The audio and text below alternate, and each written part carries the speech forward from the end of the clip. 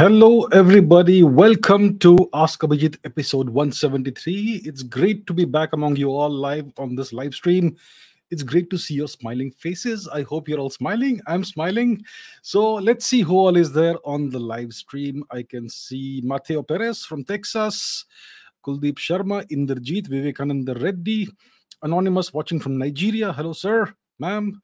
Rachna, Justice Warrior 24 by 7, Sachin Kumar, Pratham, Priyanshi Sood, hello, Yash, Lavanya Bhatnagar, Sarthak Singh, Sumitram Kumar, Saksham Walia, Mehul, Three Ways, 2, Debosman, Dasgupta, Siddhant, Rohan Keshav, Vidash, Dongar Singh Chauhan, welcome back, sir.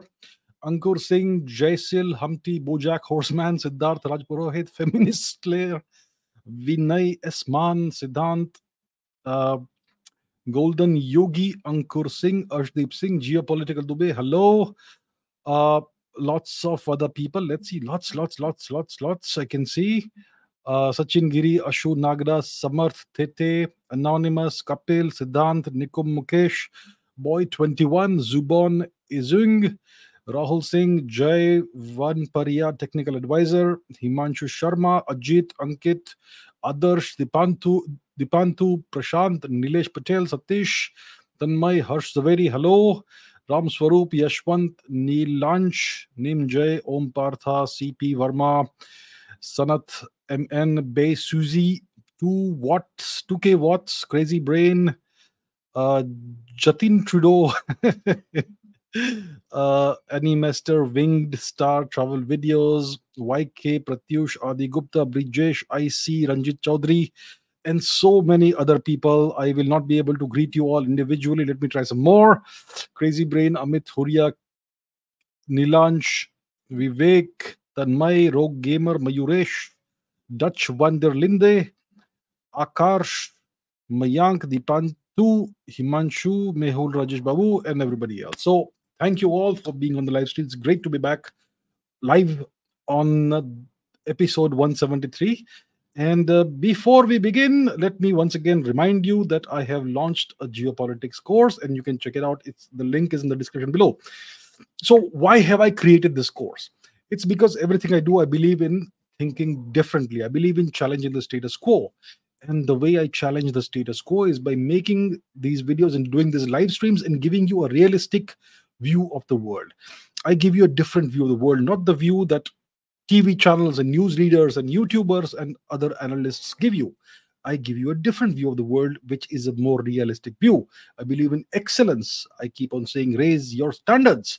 And based on these values, I have created a geopolitics course based on my analytical framework. It's called Geopolitics from First Principles. And check out the link in the description. It's only for people who are serious about learning geopolitics. So check it out. I'll put the link in the chat as well if you want to see that. And with that said, let me start taking questions. So let's see what questions we have. I had seen a few good questions. Let me see. All right, let's begin with this. This is by Dia. So Dia says, why didn't Iran invade India? You didn't answer this question in previous Ask Abhijit live stream. You kept it suspense. Okay, that's a good question. So yes. So first of all, I hope all of us know where Iran is located. In case some of us don't know, let's go to the map. Where's the map? We have to see the map to understand where this nation, this civilization, Persia, is located. So it's our neighboring, well, it used to be our neighboring country. Right now, we have this temporary nation between Iran and India, which is Pakistan, matter of time. So Persia is historically has been the civilization west of India, and so that's Iran, all right. And if we go back in time, then we will see that Persian history begins about 3,500 years before today. We have the Hakhamanish dynasty, the Achaemenid dynasty that ruled Persia. It was a great militaristic dynasty. It was an expansionist dynasty, and then we had other kings and dynasties also that followed in its footsteps. And historically, if we see the Persian military activities, their military expansions, they were all westwards. They fought essentially the Greeks and eventually the Romans. And well, if you look at a further larger view of history, then eventually they fought the Arabs and they were conquered by the Arabs, which begins the chapter of the Islamization of Persia. But historically, they fought the Greeks and later the Romans after the Romans conquered Greece. So they always expanded westwards. And east of Persia, we had India. And India at times was unified under a single empire. And at times, India was fragmented into lots of different kingdoms, but the same civilization, the same culture. So the question is, why did the Persians never ever think of invading India? And some of you will say that Nadir Shah invaded India. Well, Nadir Shah, he was a Turk. And that's a much later episode, just the last 200-300 years, 400, whatever it is. You can check out the date, right? Nadir Shah was a Turk. He was not a Persian. And this happened after the Islamization of Persia, after the Arabs invaded and converted all of Persia to their religion. Okay? So before the Islamization of Persia, Persia never ever tried to invade India. That's the point. And the question is a very good question. Why did they never do that? Even though they were so expansionist, they had these expansionist tendencies, they were a powerful empire and so on. Why did they not invade India? They didn't even attempt to invade India. Why is that? So, to answer that, I'll have to show you a few things. So, let me put something else on the screen. Let me offer you some clues. And based on the clues, we'll draw some conclusions. So this is a YouTube channel by a musician called Faria Faraji. Okay. Now, lots of ancient music that he recreates, he or she. I think it's a he. Okay. Now let's search for Vahram on this channel. And there is this song, this YouTube video. It's a song. It's called The Ballad of King Vahram. Now I can't play this over here because it will give me a copyright strike or whatever, because it's proprietary music. So I won't play this. But I would encourage you to check out this channel, play this video, and see the lyrics, the translation into English. If you want a translation, let me offer you a translation. So this is a research paper that was published in 1955. It's by J.C. Tavadia. I believe that person is Indian Persian. And it's about that particular song. Okay, it's a song in the Pahlavi language. And this song was written right after, in the aftermath of the Arabic invasion of Persia, after the Persian kings were destroyed and the culture was destroyed, and they started imposing their religion on Persia. So this song was written in the aftermath of the Arabic invasion and conquest of Persia. Now let's take a look at the actual text. Let me put that on the screen because I have the actual research paper, not just the abstract. I have the whole thing. Let us embiggen the size of this thing. Okay. So yeah, this is the whole thing. Now let's go to the text. This is the Persian text, which is the Pahlavi text.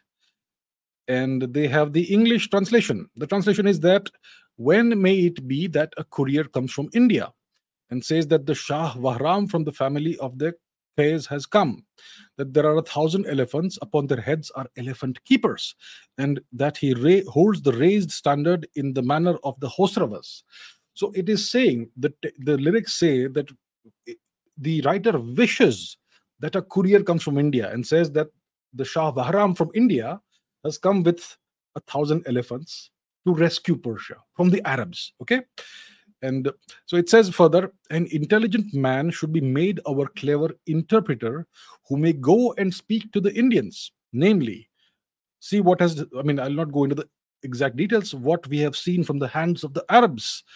They have ruined the religion and killed the kings and so on and so forth. We are from the Arya stock. The Arabs are the Devas, which means in the Zarathustra tradition, the Devas are the bad guys. Like for us, the Devas are the good guys and the Asuras are the bad guys. In Zoroastrianism, it is inverted. But you know what they mean. So essentially, this song says that we should send a clever interpreter to India and inform the Indians of what has been done to us, what has happened to us. The Arabs have come and destroyed our religion, our culture. They've killed our kings and they have ruined the nation, and so on. They have taken away the sovereignty from the Hosravas, not by skill, but by whatever, not by skill, not by manliness. They have made mockery and scorn. They have taken away by force from men their wives and their wealth and their sweet palaces, parks, gardens. They have imposed a tax. okay, a certain tax, and so on. So the Persians, whoever wrote this song, that person wishes that we Persians can send a messenger to the Indians and tell them what's happened to us. And clearly this writer believes that if the Indians come to know what's happened, they will come and rescue us. So what does that tell you? And this song was written in the Pahlavi language in the aftermath of the Arabic invasion of Persia. That's about how many years ago? 1300 years ago, roughly, give or take. You can check out when it happened, look it up, Google it, or wherever, right? So even 1300 years ago, the Persians believed that if a message would go to the Indians, then the Indians would come with 10,000 elephants and a huge army, and they would rescue Persia from the Arabs. What that tells you is that the Persians saw Indians as their kin, as their own people, as family. You understand? And he also mentions that we are from the Arya stock, the Aryan stock. The translation into English is Aryan, but the correct term is Arya. And the Persians viewed this term Arya as an ethnic term. We Indians viewed this as a sign of nobility. Nobility as in noble behavior. Arya means a person who is civilized. That's all it meant. It was not ethnic for us, but for the Persians who had left India long, long ago and settled to the West, for them it was an ethnic term. So that's the deal. The Persians saw Indians as their kin. They saw India as family. And when you are family, you don't fight, right? You don't invade family. You invade the others to the West. So this song, it's very obscure. Almost no one knows about this, but it's really interesting. And it tells you a lot about the ancient relationship between Persia and India before the Islamization of Persia. And after the Islamization of Persia, lots of things changed in Persia. Even the ethnic mix, the ethnic makeup of the Persian people of Persia changed. Okay, today you will see in Persia, if you go to Iran, you will see lots of people, not lots, but significant amount of people who have very light skin, who have green or blue eyes. You will see people who have blonde hair, not lots, but a few. Those are people who were brought into Persia from the Caucasus region during the Turkic rule over Persia. Let me once again go to the map. Okay, this is interesting. So if you look at the map, here's the map. So we have Persia or Iran, and northwest of Persia, we have the Caucasus region, which is the region between the Black Sea and the Caspian Sea. Okay, this is the Caspian Sea here in the middle of the screen, and to the left of the screen you have the Black Sea. And the region between these two seas, roughly, is the Caucasus region, and lots of people were settled from the Caucasus region into Persia by the Turks. Right, so that changed the ethnic makeup of Persia. If you look at Persia today, and if you look at the ethnic groups within Persia, you will find that the actual Persians are roughly about 50% of the population of Persia. And the rest are other ethnicities like the Azerbaijanis, the Azeris, the Arabs, and so on and so forth. Balochis also, and so on. So only half of Persia today is actually Persian. And a lot of this, similar to what happened in Afghanistan. Today, if you look at the ethnic makeup of Afghanistan, the majority people are still the Pashtuns, okay? But there are lots of other ethnic groups who have come in after the invasion of Afghanistan, of Gandhar, which turned Gandhar into Afghanistan. All right. So, yeah, that's the story. So, to make a long story short, to answer the question that Dia has asked, the Persians never ever fought India. They never tried to invade India because they saw India as their own people. They saw India as probably the ancient homeland. And you don't fight family. You don't fight. You do fight family, but they chose not to ever because they had lots of opportunities to expand westwards. And why not go there? Fight the Greeks, fight the Romans, and take their lands.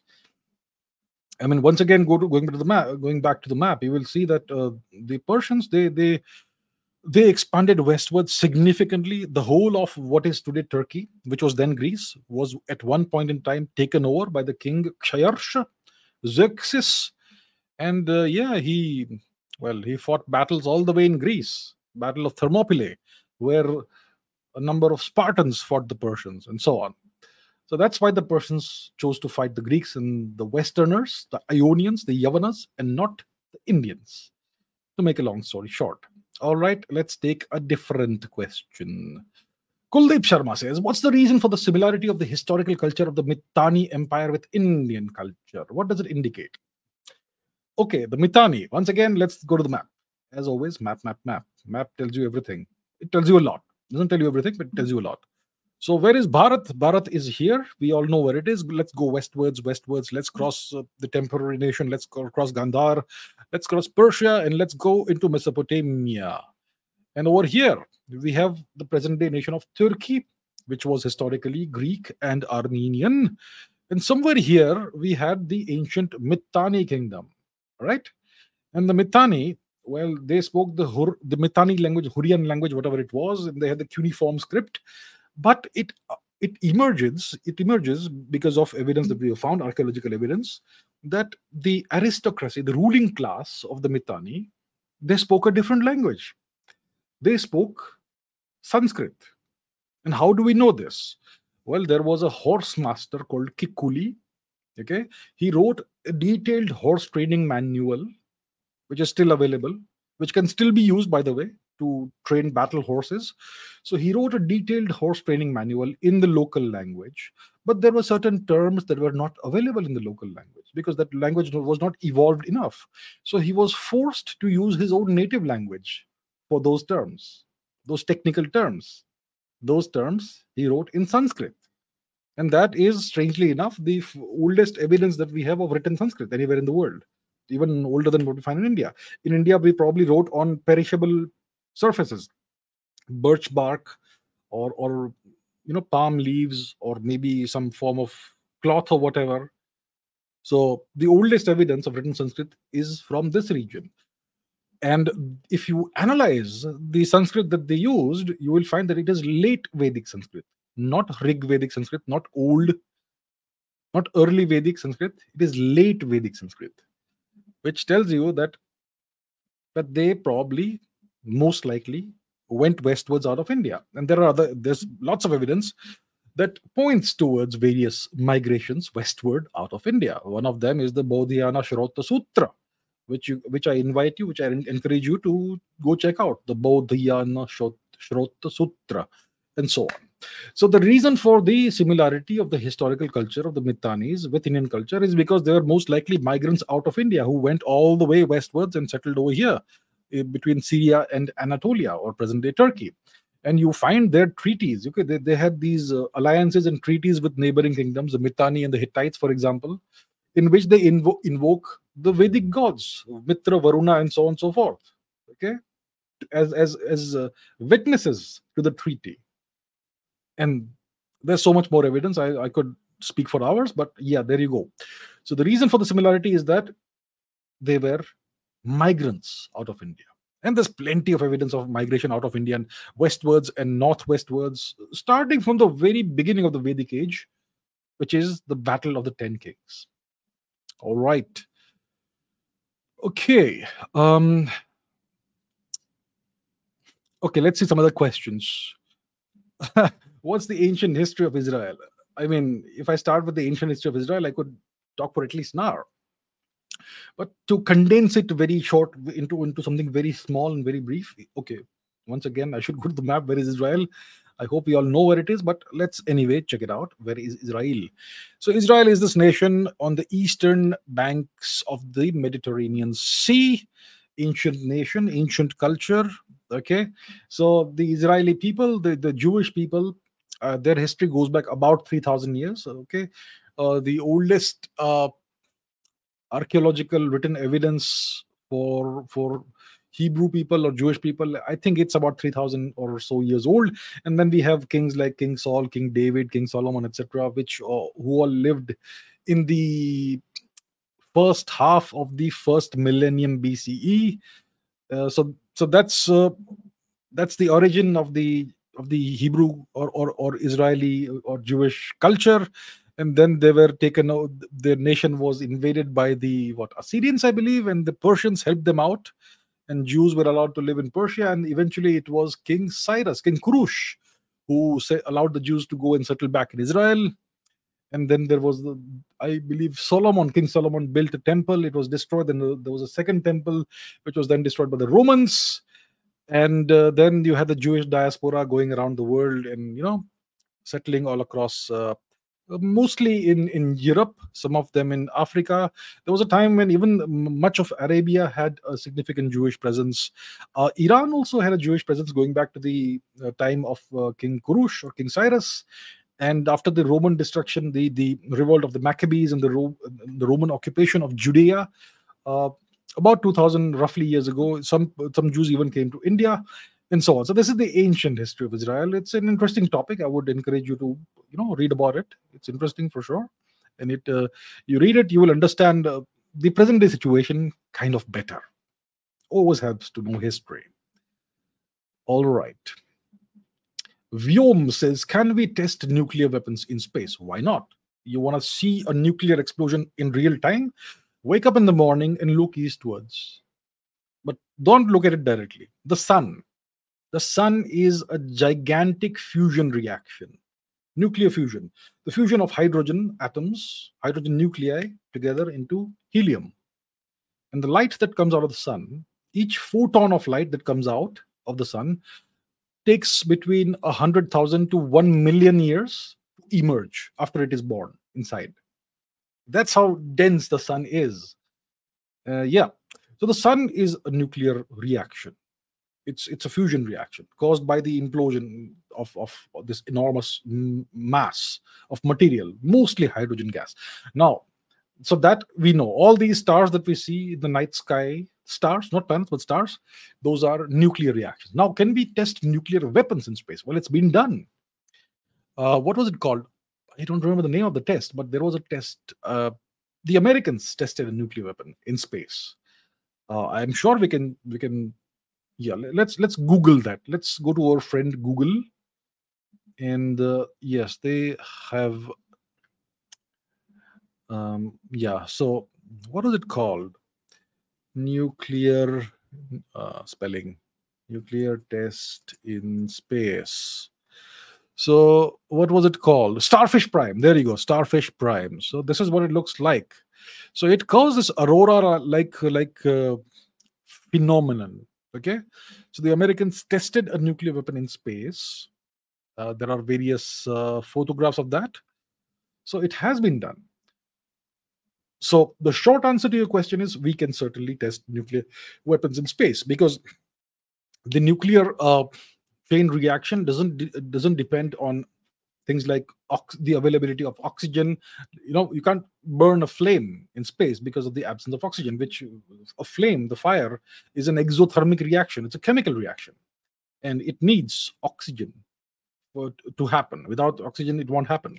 So you can't burn a flame in space in vacuum, but you can certainly ignite, set off a chain reaction, a nuclear chain reaction, a fission reaction, fusion reaction, whatever, in space. So yes, you can certainly test nuclear weapons in space. All right. Let us see what else. All right. Javed says, will the ongoing de-radicalization in the Middle East solve the identity crisis in India, Pakistan, Bangladesh, and 56 OIC nations, since all the roots lie in Saudi, Qatar, etc.? So I'm sure you're talking about the Islamic religion, the Muslim religion, right? Islam. Yeah, so we are seeing this process of de-radicalization in the Middle East. So if you look at historic Arabia, the nation that is now Saudi Arabia, it was historically the Arabian Peninsula. Once again, let us go to the map to see the place, right? Let's do that. I'm sure we all know where the Arabian Peninsula is, but just in case, let's see. So it's our neighboring region. Just go west of India, cross the Sea of Saurashtra, and you will reach the Arabian Peninsula. You reach Oman, you go further so further west, you will reach Saudi Arabia. So the religion, Islam, it obviously emerged out of this region from Mecca, Medina, and all that. So, and historically, if you go back 100 years, 150 years, the kind of Islam, the form of Islam that was practiced in this region was quite different from what was practiced in the 20th century. In the 20th century, you had a more austere, a more fundamental, or I'm not sure, more radical, or whatever you want to call it, form of Islam. It's called Wahhabism, that was in vogue in the Arabian Peninsula. It is something that was encouraged by the West. The West needed to maintain control over this region because of the oil reserves at the time. When I talk about the West, I mean the US and the UK, and eventually just the US. The UK became irrelevant 1956 onwards. So it was the US that this region was essential for the US. See, no power, okay, no geopolitical power can survive without energy. And the more powerful you are, the more energy you need. And this region was the source of energy for the US, and it essentially owned this region, right?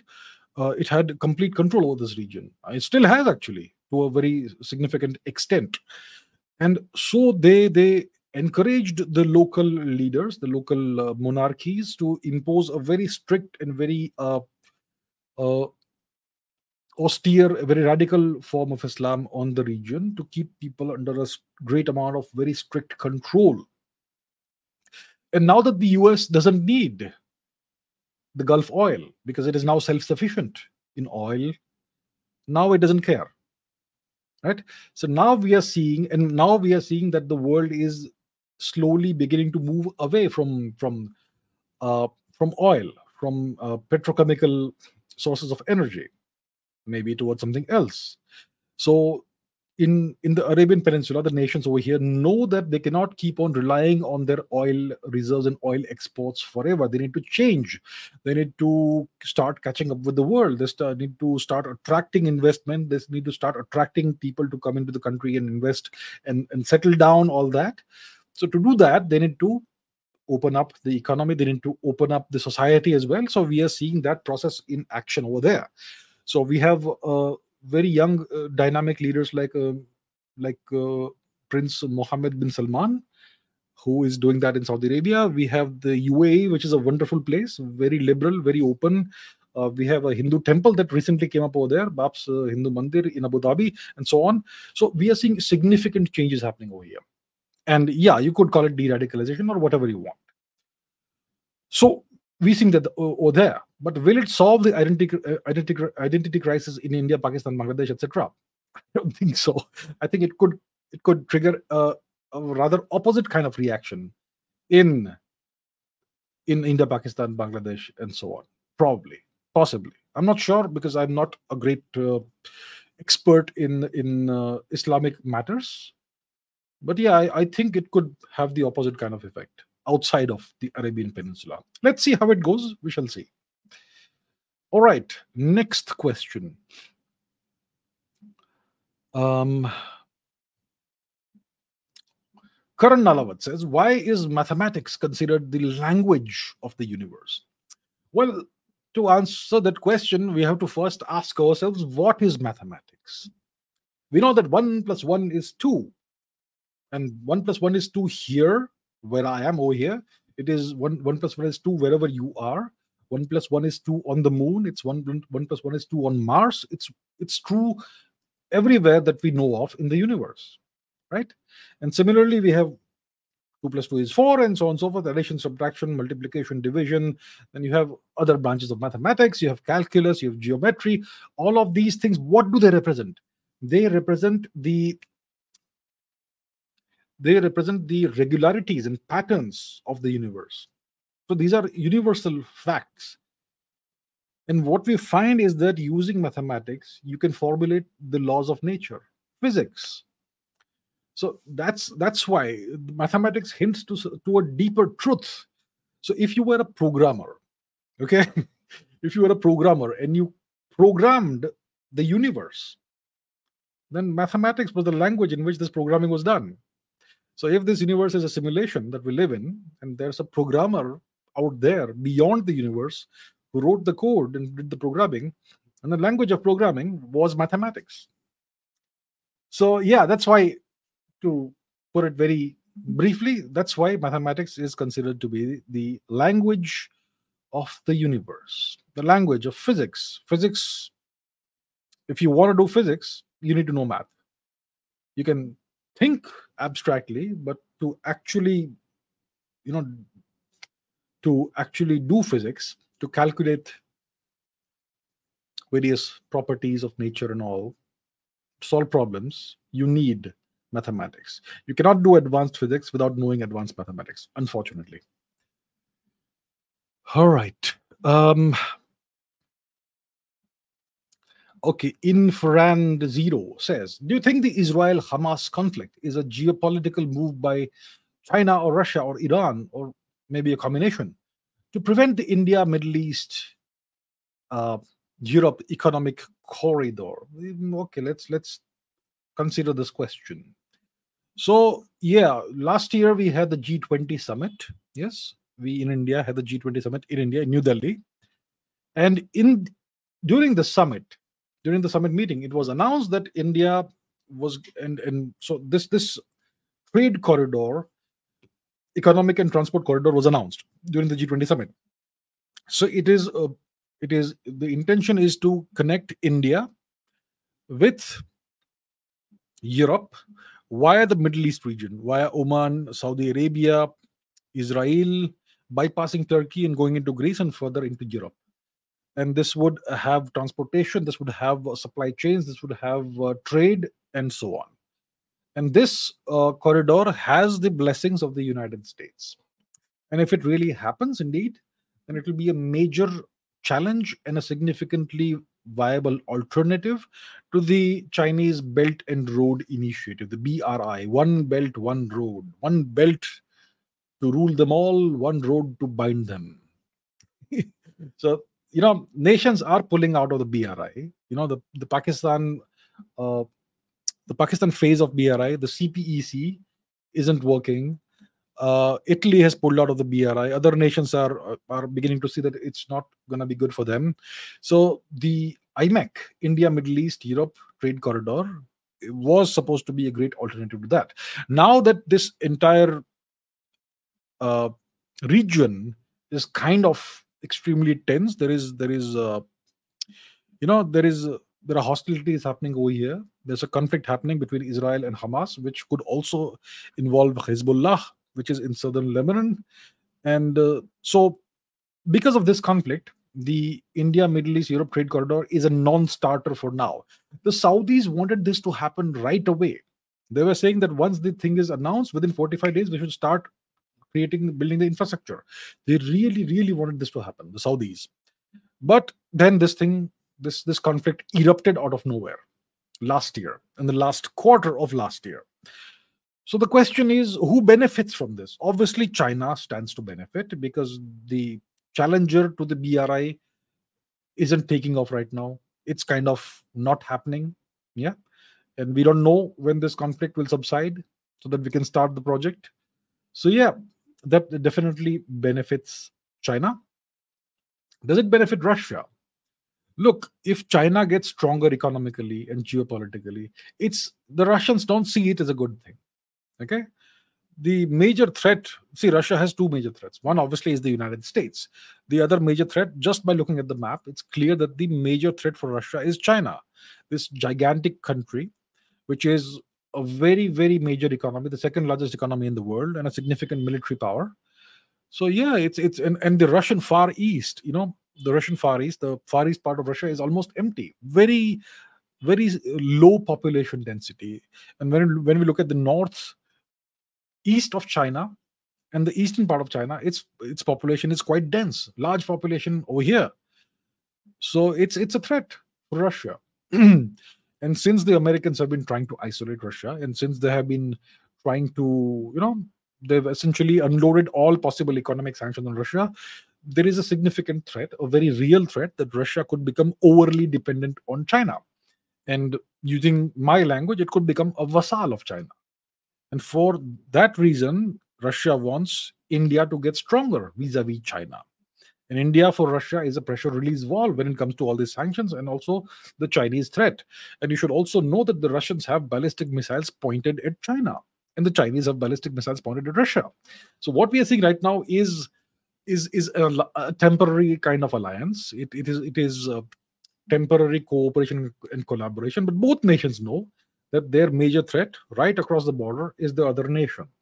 So if the IMEC doesn't take off and the Chinese BRI gets a fillip because of that, it gets bolstered, then it's not a good thing for Russia. So I don't think Russia would have made a move such as that, or they would have been, enthused by what happened. Now, when it comes to Iran, Iran has its fingers in lots of pies in this region. They are a nation that has a significant appetite for taking risks. They are active beyond their territory in Iraq, which has a significant Shia population. They also have ties with Syria. They also have ties with Hezbollah and Hamas. They also have interests in Yemen, and so on and so forth. They have a strategic alliance with China. The Chinese are investing roughly $400 billion in Iran in a strategic deal, which is going to happen over the next 25 or so years. There is convergence between Iran and Russia as well. The Iranians have been supplying Russia with suicide drones, loitering munitions that the Russians have been using in Ukraine. The Russians have been supplying Iran with certain equipment, including fighter planes and other stuff as well. So there is all of this going on. Every nation has its own interests. Every nation has interests. Some nations, their interests converge and align to a certain extent, sometimes more significantly, sometimes less significantly. But every nation also regards other nations as adversaries also. So it's like, imagine a fish tank. Imagine a fish tank. Every fish wants to thrive. Some fish are big, some are small. So some fishes make alliances against bigger fish. Smaller fish, like 20 small fish, will get together against the bigger fish. Some medium fish will get together for their own purpose, and they will hunt the smaller fish and try to safeguard themselves from the bigger fish, and so on. So there is constant cooperation as well as competition in the world. Okay, so I don't think this conflict benefits Russia. It does benefit Iran, it does benefit China, but definitely not Russia to that extent. That's how I see it. It's complicated. Now, who really triggered this conflict? Who set it off? Well, I think time will tell. I think time will tell. Okay. Ankur Singh says, your views on 8 Indian ex-Navy officers released by Qatar. Once again, let's go to the map and find out where is the nation of Qatar. So once again, we go westwards from India, we cross the Sea of Saurashtra, and we have the Arabian Peninsula. We cross Oman, we go westwards UAE, and there we have Qatar and Bahrain. So this little nation, Qatar, is the nation that had held 8 Indian ex-naval officers in prison. It had sentenced them to death for allegedly indulging in espionage on behalf of a third nation. Okay, and there was a situation for quite some time. And what has now emerged is that Qatar has now released these 8 Indian ex-Navy officers, and as far as I know, they have all been, at least 7 of them had been repatriated. I hope by now the 8th person has also been repatriated to India. So it was a significant reversal. You see, when a foreign nation takes 8 of your citizens, puts them in prison, and sentences them to death, I think the best outcome you can hope for is that the death sentence will be revoked and they will be given a long prison sentence. That's typically the best you can hope for. But what's happened here is that not only have the death sentences been revoked, they have all been freed and they've been repatriated to India. That is stupendous. That is a gigantic feat of diplomacy. It's a huge diplomatic win. And then, when was it? It was just a few days ago, Prime Minister Modi. It was just like 10 days ago. Prime Minister Modi visited the Middle East. He visited the UAE for the inauguration of the BAPS Hindu Mandir, where I was there. I was there in the inauguration, and from there he went to Oman and he met the leadership of Oman, the king, or whoever, the crown prince or ruler of Oman. They hugged and they had a very cordial meet, and he met all the principal government officials. And India and Oman signed a very large deal for the supply of LNG, liquefied natural gas, to India at a discounted rate. So it's a win-win situation. Oman got this gigantic deal with India. India got a big discount, and India got its eight naval officers back, ex naval officers back. I mean, talk about win win diplomacy. Everybody wins, everybody goes back happy.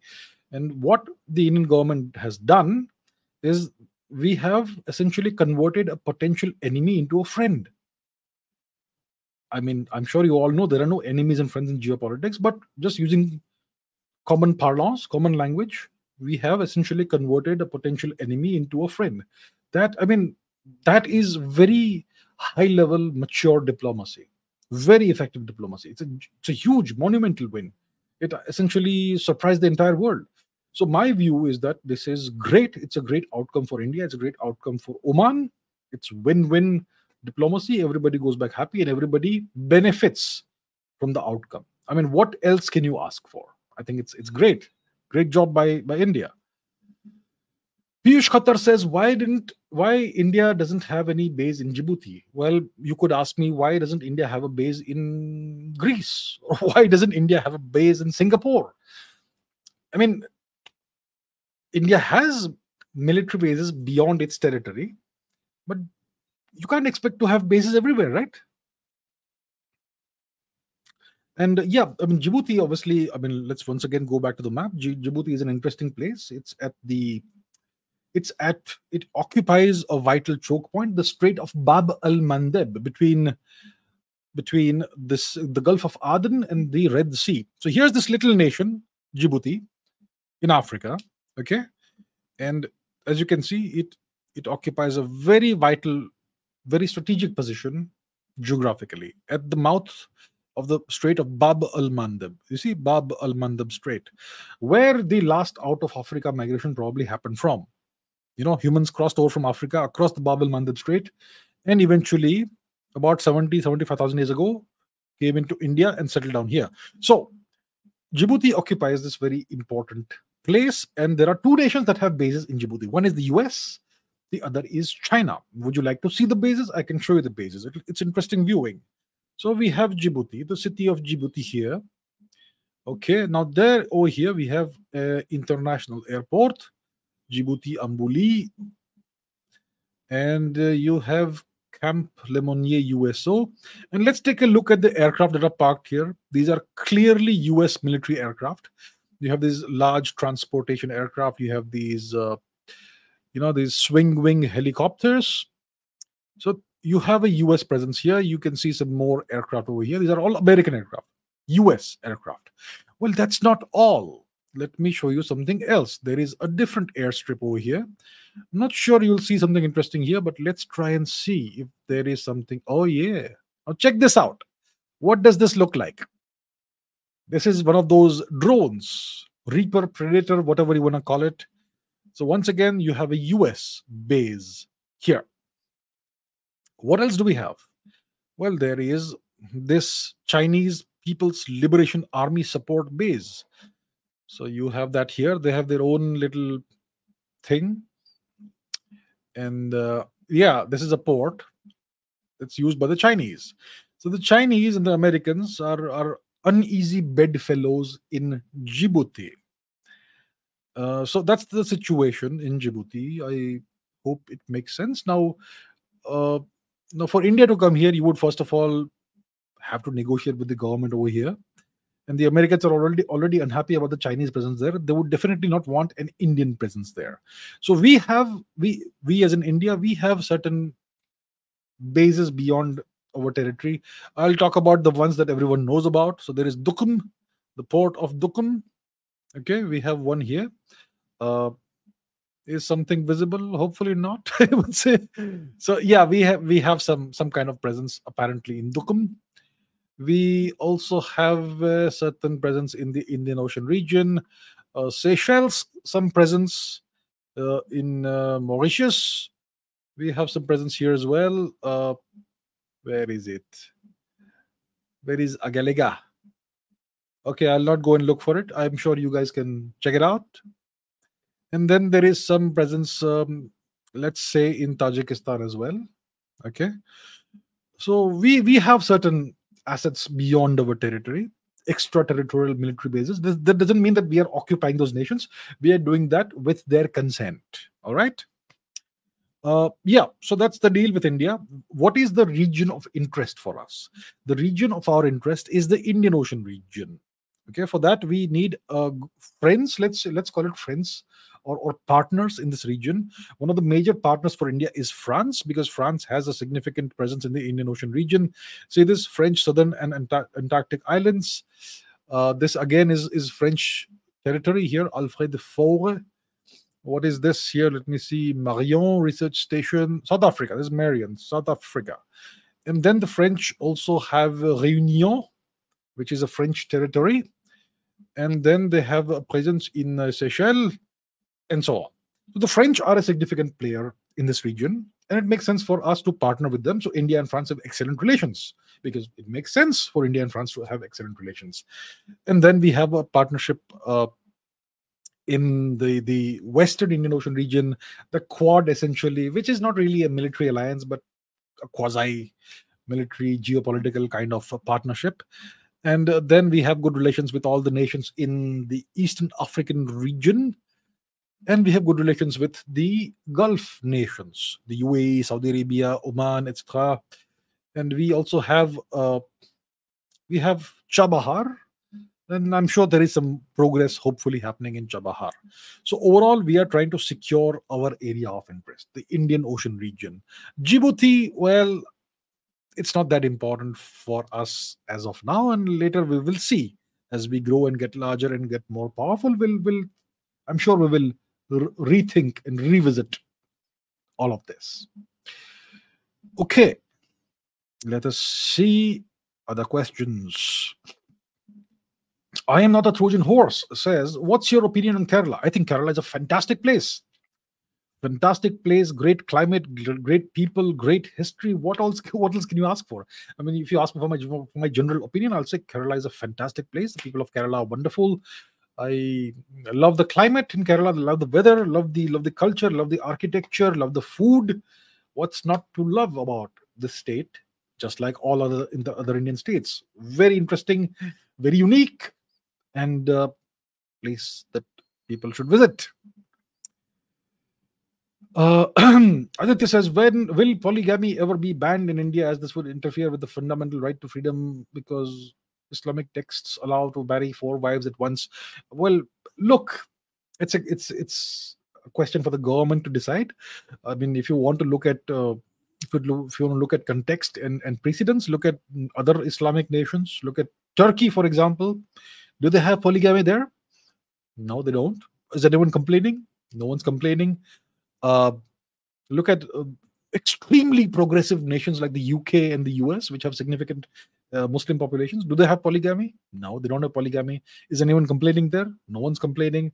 So I think it's just common sense that it should not be a problem uh, outlawing that practice in India. But overall, I would say it's for the government to decide. It's not my perspective that matters. It's the government's perspective and opinion that matters, and let them sort it out.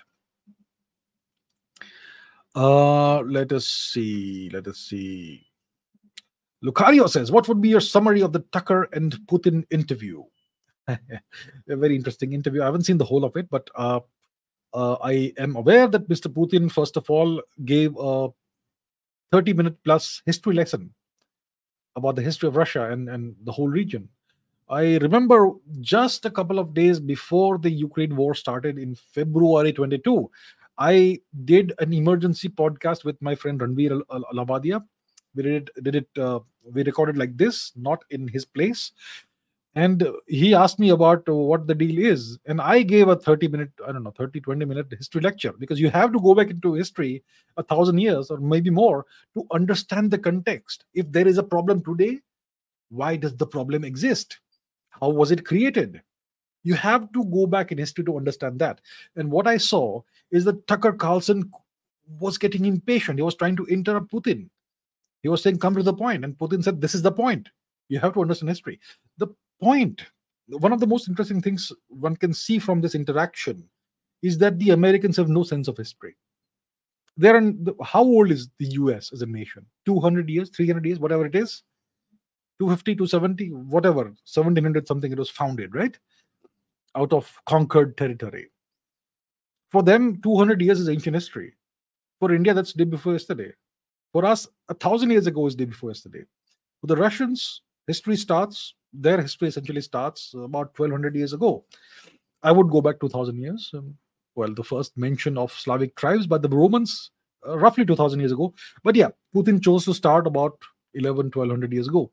It makes sense. In the Westerners, especially the English-speaking people, they don't understand that. They have no sense of history, especially the Americans.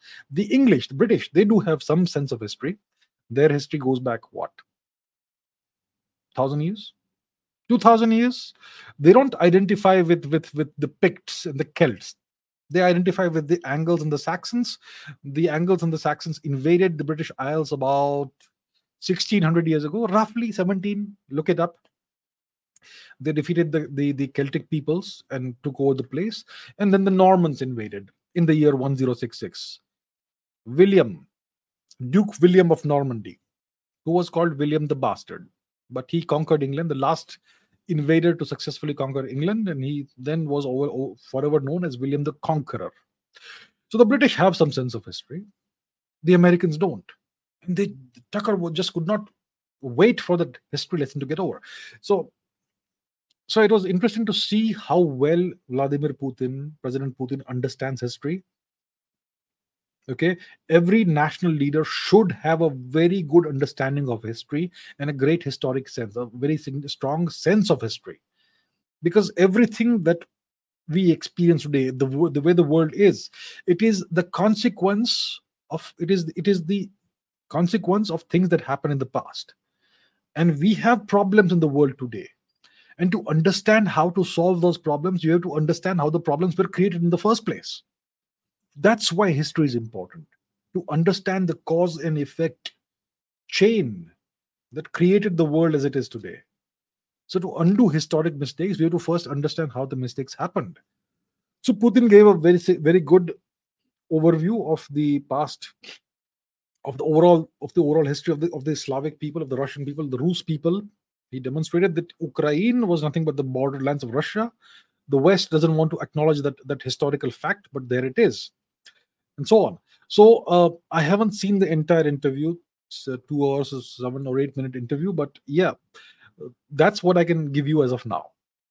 That these people have no understanding or sense of history. What came across was that Putin is intellectually in a league of his own compared to most world leaders. There are very few who can come up to that level.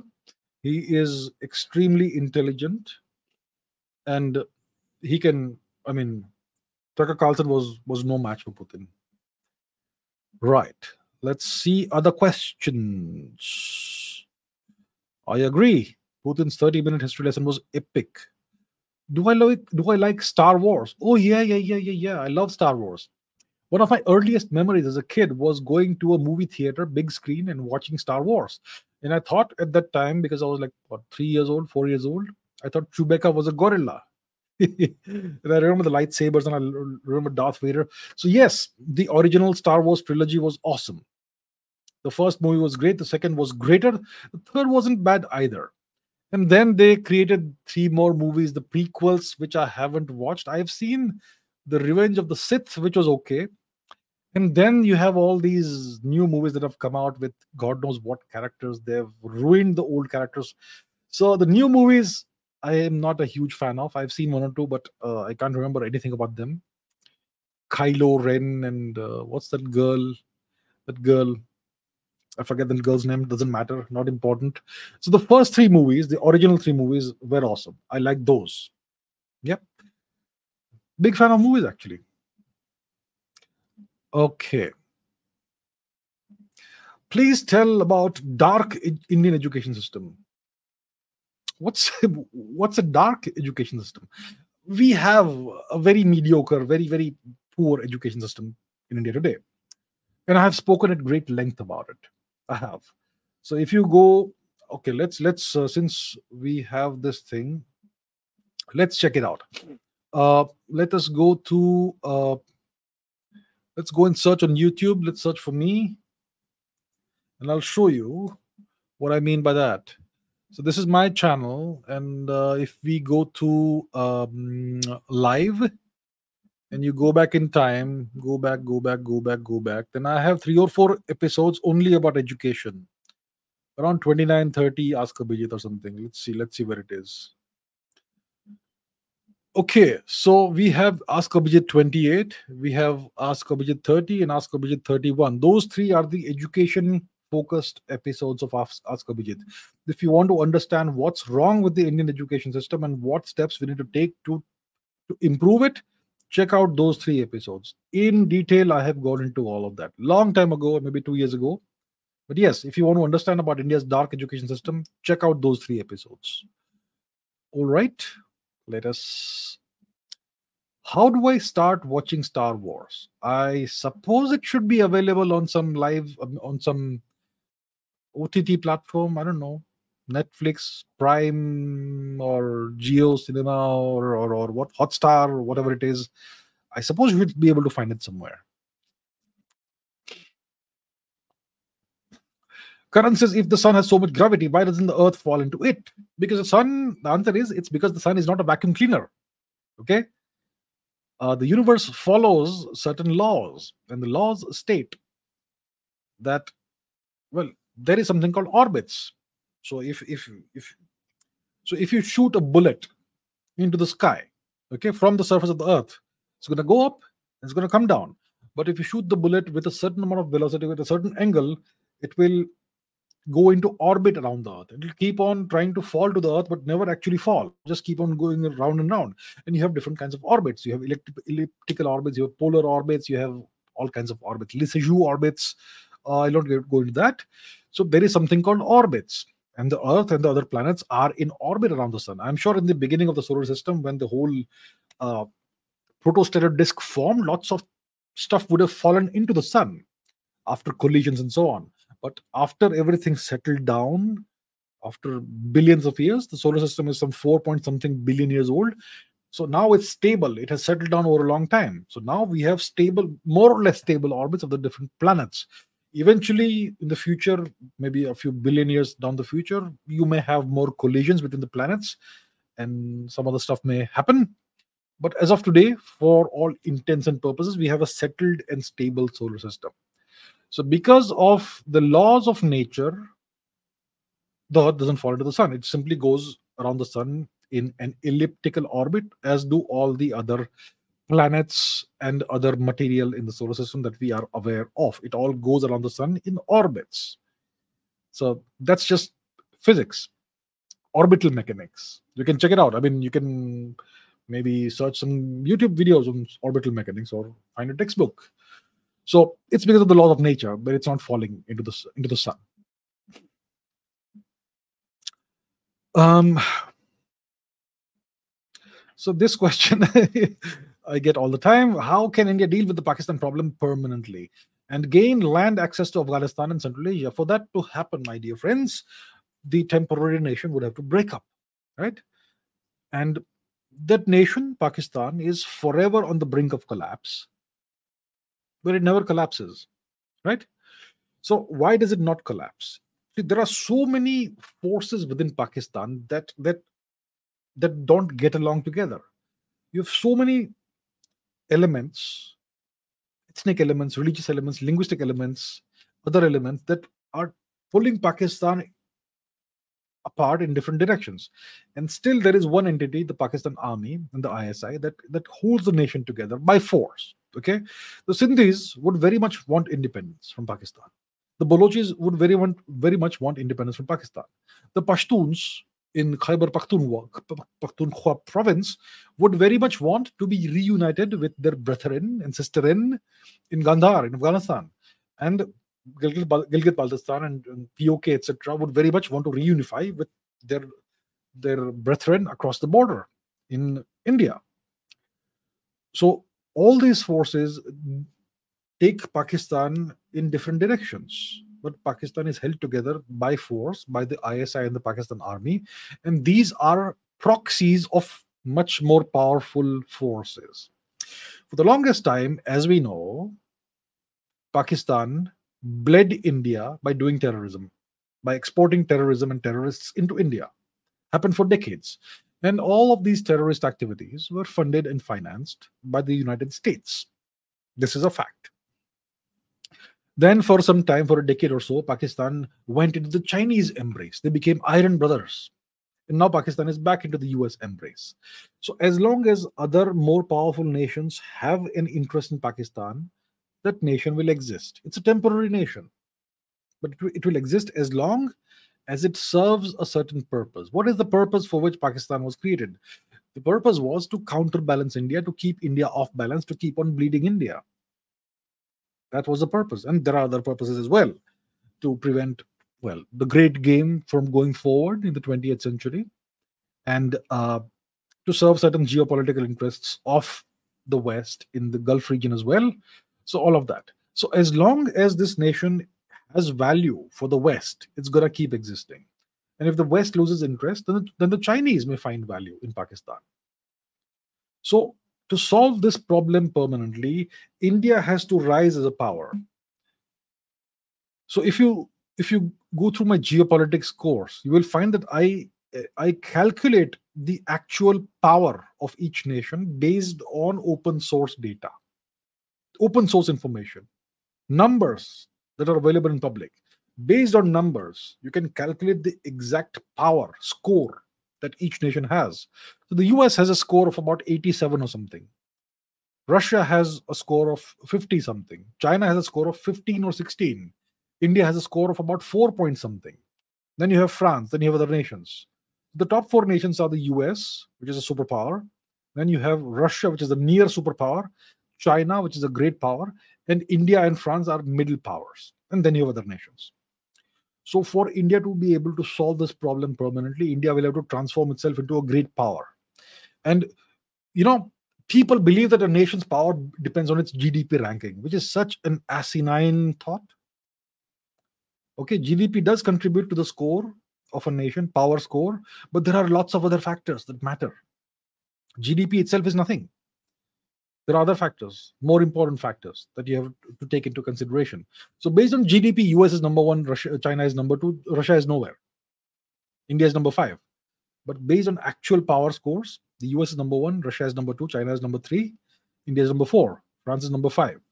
So India's score is 4, China's score is 15 or 16, US is 80, almost 90. So you can imagine the amount of influence the US has as a global superpower on this region. So they are able to make Pakistan survive. For this problem to be solved permanently, India's national power score needs to go into the double digits, should become comparable to China. Even then, see, China still, even though it has a power score of about 15, it's not able to solve the Taiwan problem, which is in its own backyard. So India will have to rise much higher. Then we can solve the Pakistan problem.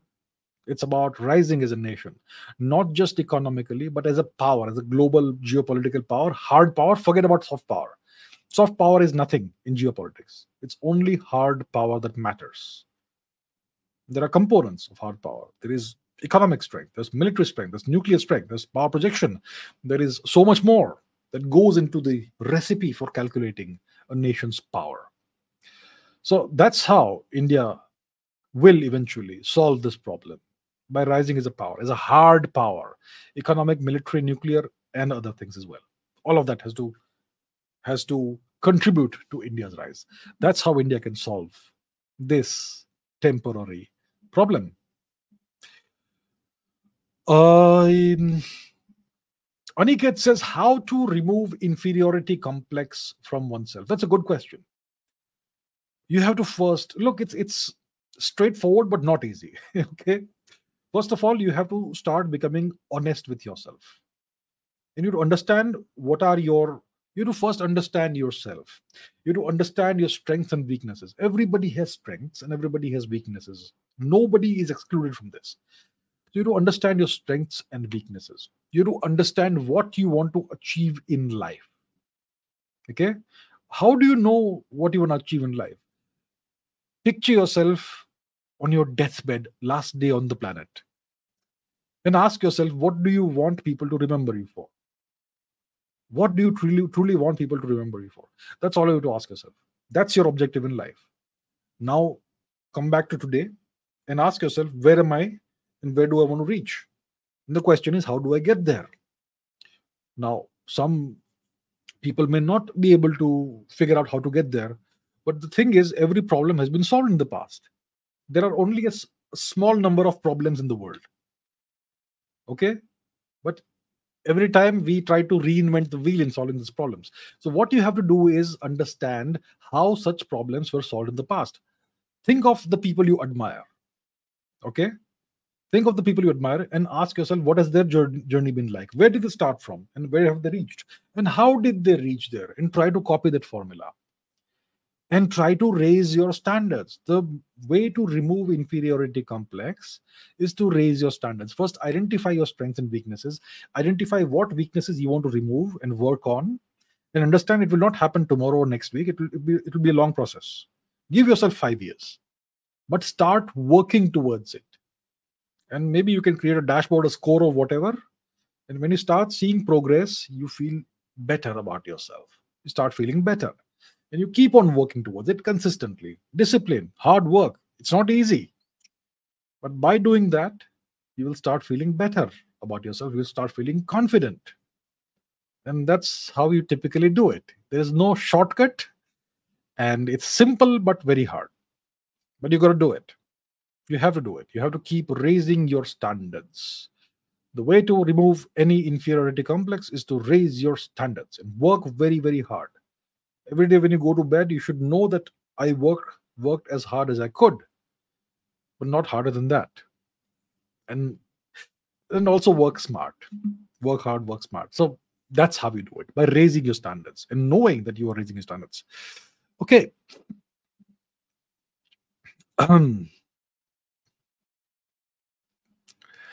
Vinay wants long hair and hairstyle like me. Well, do it. I mean, it's a passive thing. Just grow your hair. Stop getting a haircut, and give yourself what, a year and a half. You'll have long hair. That's it, and tie it behind you. That's it. Done. Easy peasy. All right. uh, Siddharth Singh Rajpurohit says, what really happened in the Battle of Haldigati, according to you? And shed some light on the history and significance of Rajasthan. Well, there are two questions. Let's take one question. Let's talk about the Battle of Haldigati. So this was a battle between, who was it? Maharana Pratap and the forces of the tyrant Akbar, Jalaluddin Akbar. Okay, and sadly, unfortunately, what by the time Akbar was in power, he had captured a significant portion of India, significant part of India, and turned various local kings into his vassals. And when you are a vassal, you have to do what your overlord tells you. So what happened was that the forces of this tyrant Akbar were led by Rajputs. Who was it? Man Singh, was it, or somebody? So you had a battle between two Rajput forces, but one Rajput force represented the tyrant, the Turk Akbar, and the other was Maharana Pratap. So what were the objectives of the two sides? What was Akbar's objective? Jalaluddin Akbar's objective? What was Maharana Pratap's objective? The objective of Jalaluddin Akbar was to defeat Maharana Pratap and either kill him and take his kingdom, or defeat him and turn him into a vassal. These were the objectives of the Turkic forces. The objective of the Rajput forces, Maharana Pratap's forces, the objective of Maharana Pratap was to remain independent, not die, and not become a vassal. Remain independent. Two different objectives. One side wants to remain independent, the other side wants to either destroy the enemy or turn him into a vassal. Two very different objectives. Now, what happened? There was a battle, lasted a few hours, lasted a day or whatever. At the end of the battle, what was the outcome? At the end of the battle, Maharana Pratap was still alive, and he was still not a vassal of the Turks. So, who achieved their objectives? Did the Turks, did Jalaluddin Akbar's forces achieve their objective of killing Maharana Pratap or turning him into a vassal? They failed to achieve that objective. Maharana Pratap achieved his objective of staying alive and staying independent. So there you go, that's how it is. To understand the outcome of a battle or a war, you have to first analyze what are each side's objectives and then see what was the outcome and who achieved their objectives. It's as simple as that. So, from this very logical analysis, it's clear that the forces of Akbar failed to achieve their objective, and the forces of Maharana Pratap achieved their objective. That's how I see it. You are free to agree or disagree. That's not an issue. Uh, did you watch Society of the Snow? I have not watched it. It's about the plane crash in the Andes Mountains, right? Let's go to the map. Where are the Andes? If in case you are wondering, it's a mountain range. It's a mountain range in South America. So let's go to South America, and you have a mountain range in South America called the Andes, and it actually extends northwards, and it becomes the Rocky Mountain Range in North America. So, okay. So I'm not sure if it's visible from here, but was it Chile? Was it Peru? I don't remember which part of South America it was, but what happened is that there was a football team, okay? A football team which was traveling in an airplane, and this airplane crashes in the Andes Mountains, high up on the mountains where it's all frozen and snowy, okay? And the rescuers aren't able to locate the crash. Today we have GPS and stuff. We still lose planes, of course. But yeah, the rescue operations were unable to locate the location of the crash. And these people, some of them survived, a large number of them survived, some died, but they were stranded on the Andes mountain range in extremely cold conditions, snowy conditions. There was no rescue for, I don't know, months, I suppose. So they were left with a very horrible choice. How do we survive? There was no food source available. Water was there. You can melt snow and drink it, or you can just eat snow, which is not advisable. But yes, there was plentiful water from the snow, but there was no food.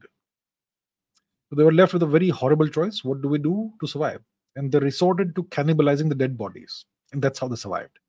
And eventually they were located after a long, long time. And there is a memorial up there where the crash happened and so on. And I have not seen this movie, Society of the Snow, but I've seen a movie that came out about 20, 30 years ago, which was a good movie, pretty harrowing. So I've seen that. I don't remember the name of the movie. But yes, I've seen an older movie, not the new one. Anisha says, will MBA be relevant in the next 5 years as more and more IT professionals are losing their job and they are going for MBA? So that's a good question. What is MBA? Master in Business Administration. So you essentially become an administrator. You gain the skills, apparently, that enable you to be an administrator of business or a manager of some kind. You understand what a business is and what are the different components of business and how to manage it efficiently and administrate efficiently and so on. So people with MBAs typically get those middle management positions, and eventually they can even rise to, S level, C level ranks. CEO, CFO, COO, etc. So that's what an MBA apparently gives you, and there are some very good institutes in India like the IIMs, etc. The one in Ahmedabad is supposed to be the best, if I'm not mistaken. Now, Anisha is saying that more and more IT professionals are losing their jobs and they're going for MBA. So, listen, in any business, in any industry, you need a certain number of managers. But if you have 7 times that number in the market looking for jobs, there will not be enough jobs for them. So yeah, MBA is something that's attractive. You get a good salary, I suppose, and you get good job positions and all. But if there are too many MBAs in the market, then there's going to be a surplus of MBAs, and then many of them will be jobless. The question is, why are these IT professionals losing their jobs? I suppose this is one of the reasons is the emergence of artificial intelligence, AI, and lots of coding jobs are going to AI today. People with no coding knowledge or experience can ask whatever AI tool they use to generate code for them and explain the code and make it run as well. So yeah, AI is going to bring a shift in the market. Lots of skills are going to get obsolete. Obviously, it doesn't make all coding, all programming obsolete. You will still need good programmers, but maybe less good programmers. Uh, and it's going to put lots of people out of business. And people have to will have to reskill themselves. And the solution is not to go and get an MBA. The solution is to go and get skills that cannot be replaced. So I don't know. See, eventually these degrees will not be worth a lot, the way I see it. I mean, if you look at the education system overall, we have all the in the take the Indian education system as an example. If you want to get a good job, you need to have a master's degree. And typically, it doesn't matter what master's degree you have. You can have a master's degree in English literature. And as long as you have a master's degree, you'll be eligible to apply for a certain kind of job. And then the question is, what skills did you gain from that master's degree or bachelor's degree or whatever it is? These degrees, they simply waste your time, most of them, and they don't give you the skills you need to start performing in a certain job or industry. Typically, what happens is, for example, if you want to go into IT, you come with some degree, and then your company, whichever company hires you, is if you're a fresher, they're going to have to train you from scratch. Train you from scratch. They're going to have to teach you how to start a computer. These days, you don't need those skills, but how to do hello world programming and go on from there. Ideally, you want to have students who come out with those skills ready to hit the ground running. Uh, so eventually, I think only skills will matter, not degrees. And your resume is going to be your portfolio. What stuff have you already created during your time as a student? For example, if you're into websites, how many websites did you code or design or create? Show us the websites. If you are into something else, what other code did you create, or what things did you deploy, and so on and so forth? So that your portfolio is going to be your resume. So for example, if I were hiring, okay, I would not care what degree you have. I would only care what skills you have, and your skills have to be demonstrable. I would ask you to show me what you have created over the past I don't know, year, 2 years, during your internship as a student or whatever it is.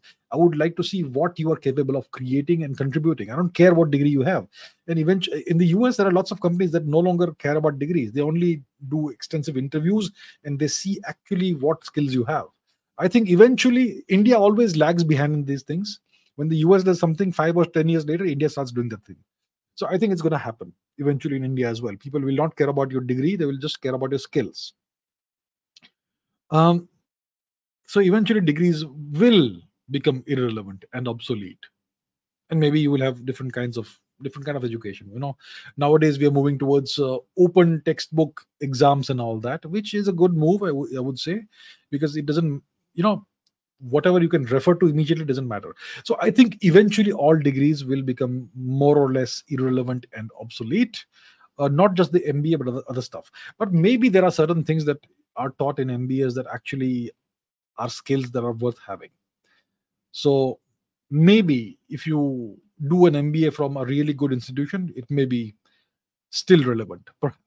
Hopefully. Yeah. All right.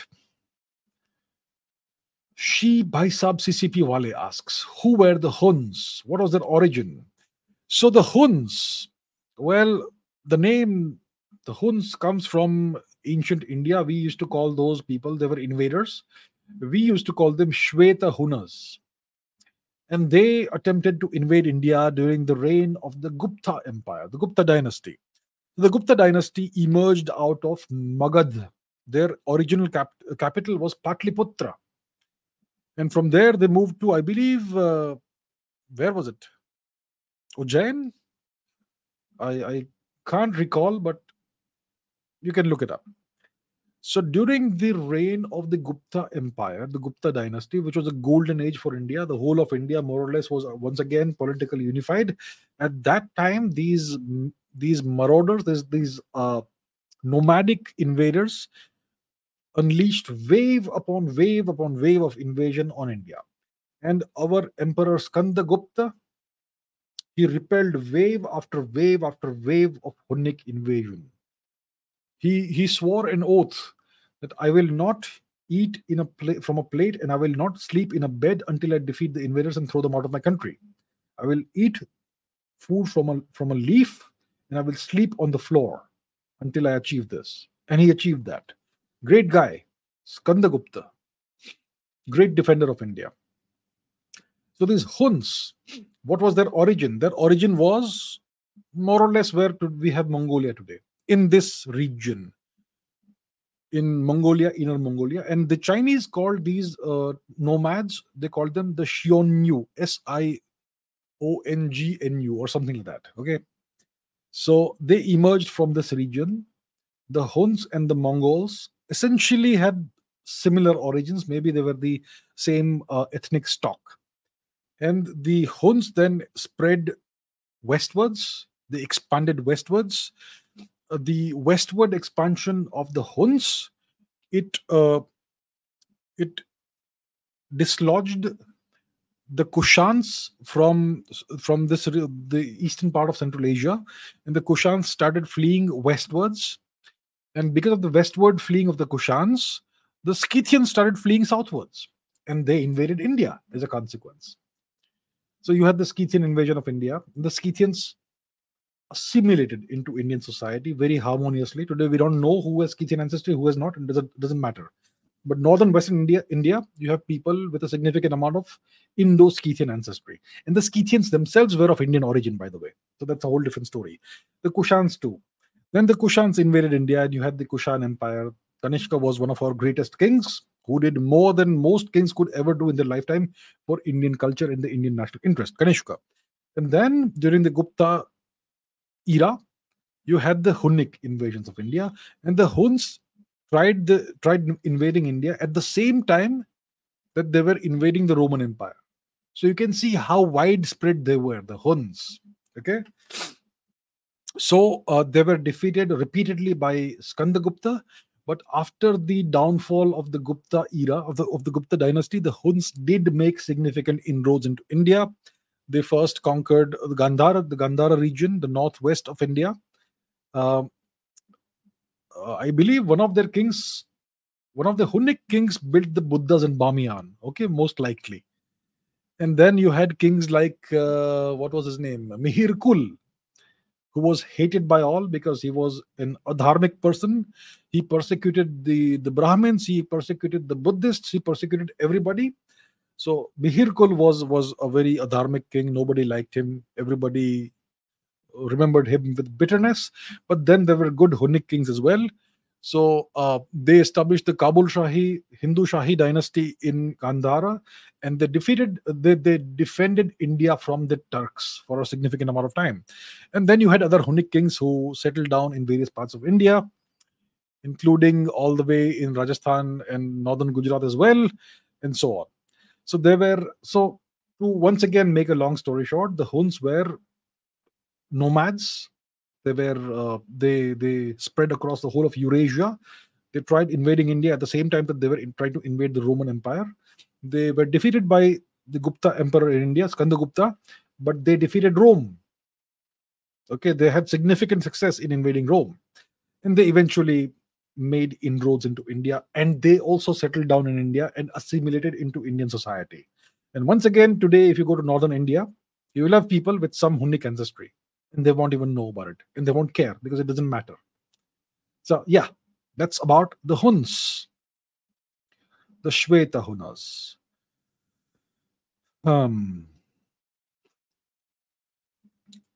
okay, Compact 786 says, how likely is it for NATO nations to invade the Republic of Iran in order to disturb the trade routes for Russia? Interesting hypothetical question. Let's take a look at the map. So we're talking about an invasion of Iran, Persia. So as you can see, Iran is located west of India. I mean, you know what I mean. Okay.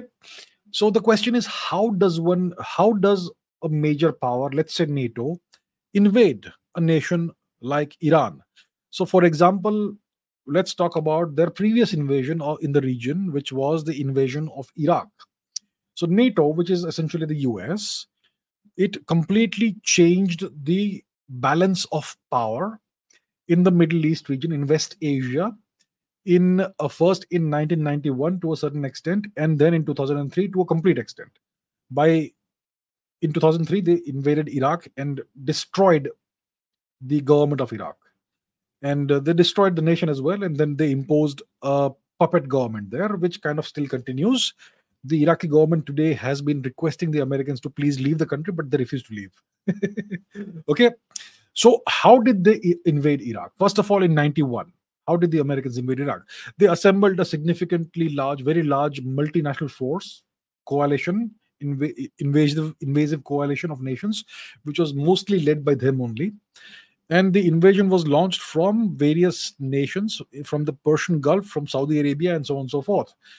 And they started with a very heavy aerial bombardment of the nation, which kind of killed God knows how many people and weakened the regime of Saddam Hussein. And then they left. Then they returned in 2003 and they finished the job. George W. Bush finished the job that his father had started. So to do this, so now to invade Iran, it's a whole different story. First of all, in Iran has strong allies in Russia and in China. And Russia is not really that far away. Russia is right north of Iran if you cross the Caspian Sea. And nations like Turkmenistan, Kazakhstan, etc., are, you could say, nations that are very much Russian proxies or vassals to a significant extent. None of these nations can go against Russia. They are in the Russian zone of influence, sphere of influence. So Russia has access to Iran via the Caspian Sea and also via these nations, Kazakhstan, Turkmenistan, etc. Even a nation like Azerbaijan could be used by Russia to support Iran. Possibly. That's a possibility. Now, to invade Iran, the Americans or NATO, let's say NATO, would need to do it via the Gulf of Oman or the Persian Gulf, which is very difficult, or from the Saudi Peninsula, which would open up Saudi Arabia or the Gulf nations to Iranian retaliation. Now, understand this. The NATO countries, now understand this, forget the map for now. The NATO nations have been supplying Ukraine with arms and ammunition in the proxy war against Russia, which was started by the Russians in February 2022. So I'll not go into the history of the Ukraine war, but the Americans and the NATO nations have been supplying an endless stream of arms and ammunition to Ukraine. What that tells you is that the amount of arms and ammunition that are available with NATO are at possibly an all-time low, especially ammunition, bullets, artillery shells, missiles, rockets, whatever else. They have been supplying this to Ukraine. So they are running low on all these things. Okay. Iran has been a nation at peace for a very long time. They have been hit by a tremendous amount of sanctions by the Americans, sure, but they have not been at war with anyone for a long time. And they have a good defense industry. And they have good supplies from Russia. Russia is open to giving them supplies. So the Iranians have significant ballistic missile capabilities. They are very good at producing drones, and all the US bases, military bases, etc., in the Gulf region, in the Middle East region, are very much within range of Iranian missiles, ballistic missiles, cruise missiles, drones, whatever. The Iranians are able to supply Yemen, the Houthis, the Ansar Allah faction in Yemen, with drones and other ammunition and other weapons, which is enabling them to kind of blockade the Strait of Bab al Mandeb, because of which all the global supply chains are now having to pass through the south of Africa, the Cape of Good Hope. There's piracy also happening from Somalia at the same time. So Iran is able to supply Yemen, the Ansar Allah faction in Yemen, with arms and ammunition. They have their hands in Iraq as well. They're able to have a good alliance, an effective alliance with Hamas and Hezbollah as well. So they are a nation that has a significant appetite for taking risks. They have a very good defense industry. They have a tremendous amount, I'm sure, of arms and ammunition. It's not going to be easy to invade Iran. If NATO tries to invade Iran, they may end up losing possibly many of their bases in the Middle East region. It's not going to be easy, and especially if Russia gets involved. So when the Americans tried to take out Syria, Syria almost fell. I mean, the ISIS or whatever forces were on the outskirts of Damascus, and then the Russians stepped in and saved Syria. So the Russians could do the same in Iran, I'm sure. So it's not going to be easy. It's not going to be like Iraq, like the invasion of Iraq. It's going to be a whole different ballgame if NATO wants to invade Iran. And if it doesn't go the way they want it to go, then it will be a huge, huge blow to their credibility. So I don't think it's a risk they want to take right now. I don't think the Americans are open to taking such a risk at this point in time. So yeah, it's not going to be easy if they do want to do that. All right. Gaurang Mathur says, is India going towards dictatorship? I mean, what? Who's telling you that India is going towards dictatorship? We have an election coming up in a couple of months. National election. We have elections every few months across the various states of India. India is a very active democracy. It's a very chaotic democracy. We have hundreds of political parties in India. Where is the dictatorship? If people vote for a certain leader and keep voting for the leader, it doesn't mean that India has become a dictatorship. What do you mean by dictatorship? What's the definition of dictatorship? A dictatorship is a nation in which you have a single political party, and that party decides who will rule you. That's a dictatorship. China, North Korea, and in certain nations you have two political parties. Two political parties, not one, two. It is one step above North Korea and China, a nation like the US.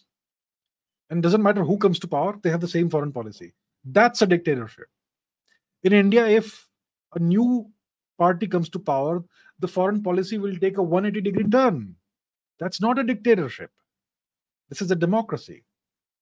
Now, let's say hypothetically, India is going towards a dictatorship. Is that such a bad thing? Think back to the times in India's history when India was very prosperous and very powerful. The Mauryan Empire, the Kushan Empire, the Gupta Empire, the Chola Empire, the Maratha Empire. That's when India was at its peak. Were those democracies? Those were monarchies. Those were dictatorships. But that's when India did the best historically. Was Lord Krishna a democrat or a dictator? He was king of Dwarka. Did he become king of Dwarka through an election? Was Lord Rama elected by the people? So my point is, what really matters for a nation is long-term security and prosperity, self-determination, good living standards, and a long-term good future for your descendants. That's what matters. The type of political system doesn't really matter. Actually, it doesn't matter whether the cat is black or white as long as it catches mice. You want good outcomes. It doesn't matter how you achieve those good outcomes. Dictatorship, democracy, whatever. And India is not going towards dictatorship. I don't know where these ideas come from, really. But yeah, it's good to see that. All right.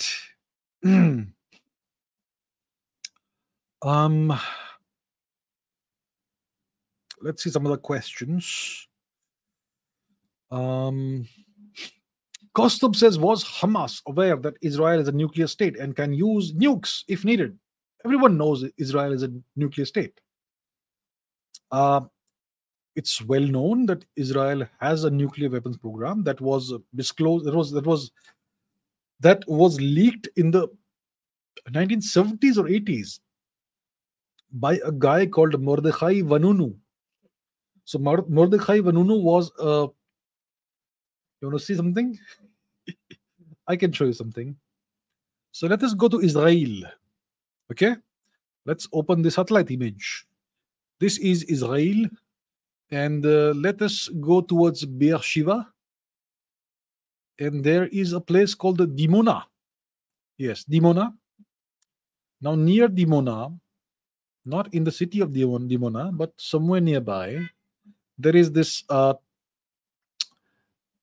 Is this the one? Let me see. No, this is a fertilizer plant, is it? Well, there's got to be something else. Dimona. Is it here?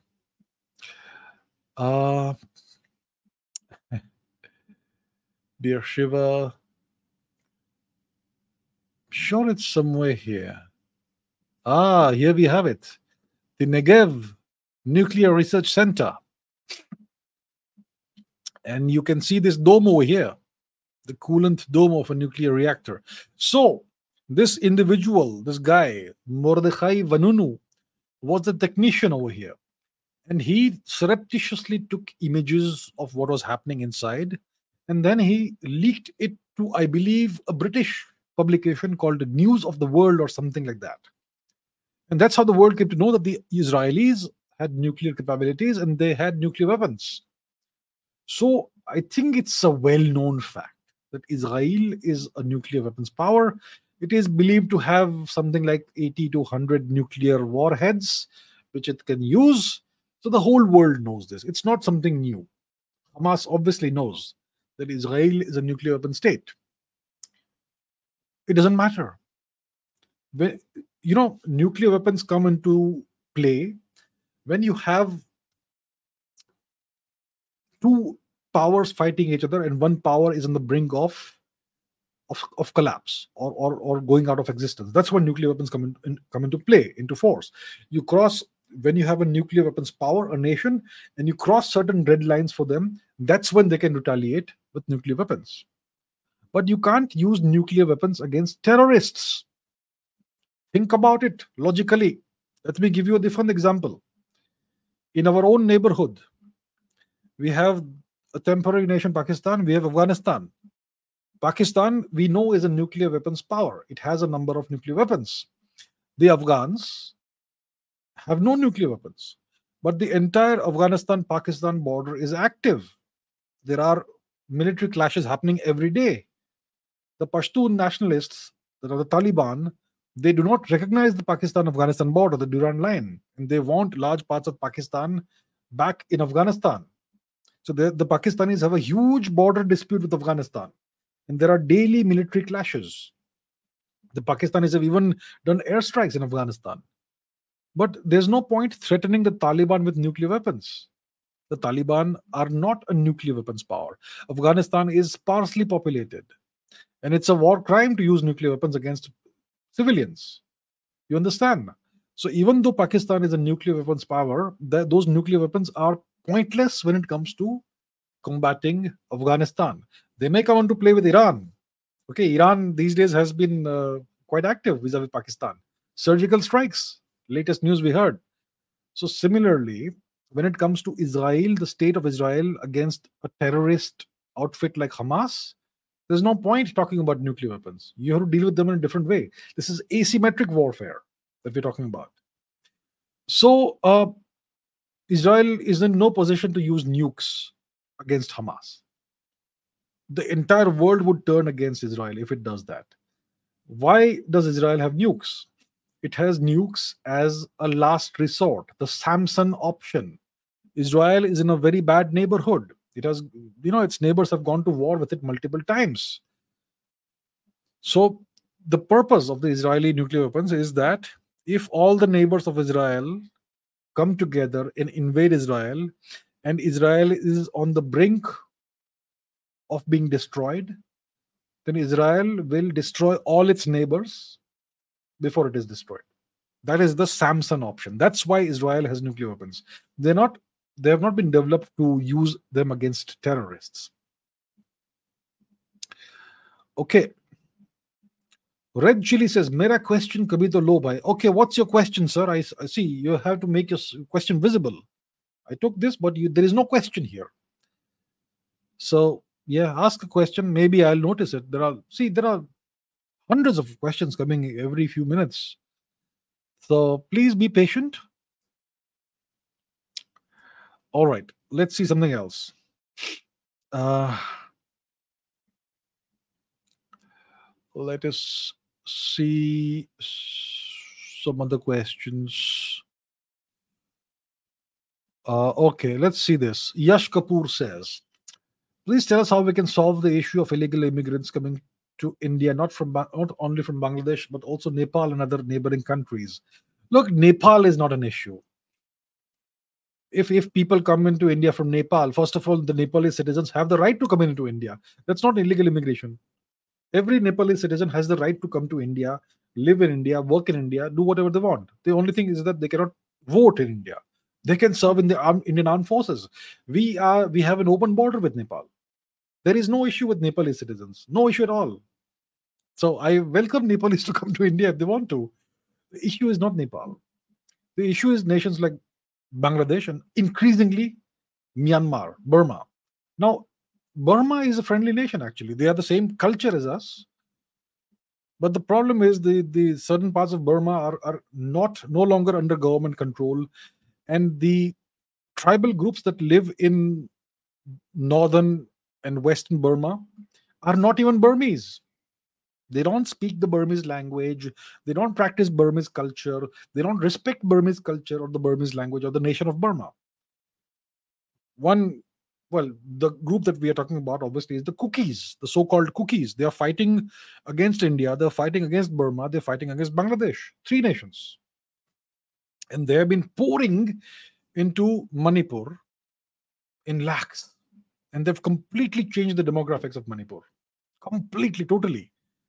And this situation was created by the post-independence governments of India, who kept the border open, okay, and who allowed these people to come in, just keep coming in, and then the Modi government inherits this disaster. So it's a situation that has happened over a century roughly. It's going to take time. So the first thing we have to do is to start fencing the border, and it's easier said than done. Take a look at this border. It's all hills and mountains and forests. It's going to take years and years and years to fence this border. And then there is the issue of Mizoram, which I will not go into. Okay, I'll not go into the issue of Mizoram, which is an even bigger headache for India. So this entire border will have to be fenced. Can you see the size of the border? How big it is? It's completely open. Okay, this should have been fenced in the 1950s. So now there are all kinds of issues with that. And then we have the issue with Bangladesh. Now tell me, we have a proper fencing done with Bangladesh, and still there are not everywhere, but to a large extent, but still there are Bangladeshis who keep pouring into India. Now, why is this happening? Clearly, there is corruption at various levels. In certain states, perhaps. In certain border security agencies, perhaps. I'm just saying perhaps. Okay.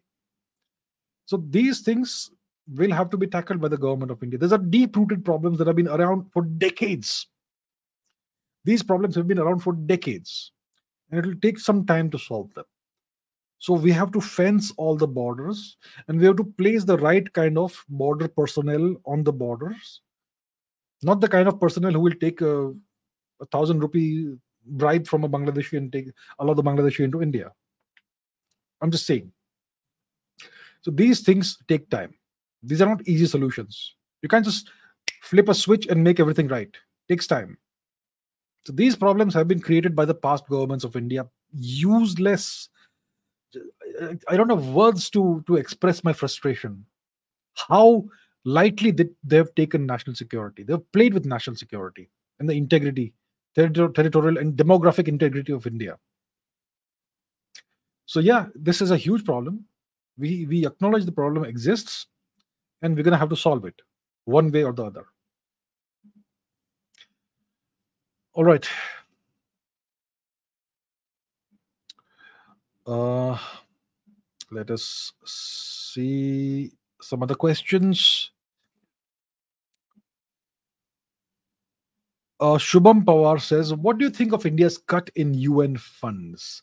Will it make any pressure on UN countries or five permanent Security Council members? Give us a view of India and five permanent security members." So there is something called the UN Security Council, which has five permanent members and a whole bunch of other nations that are voted in and out. Okay, I'll not go into the process of how it happens, but there are five permanent members of the UN Security Council. Who are these members?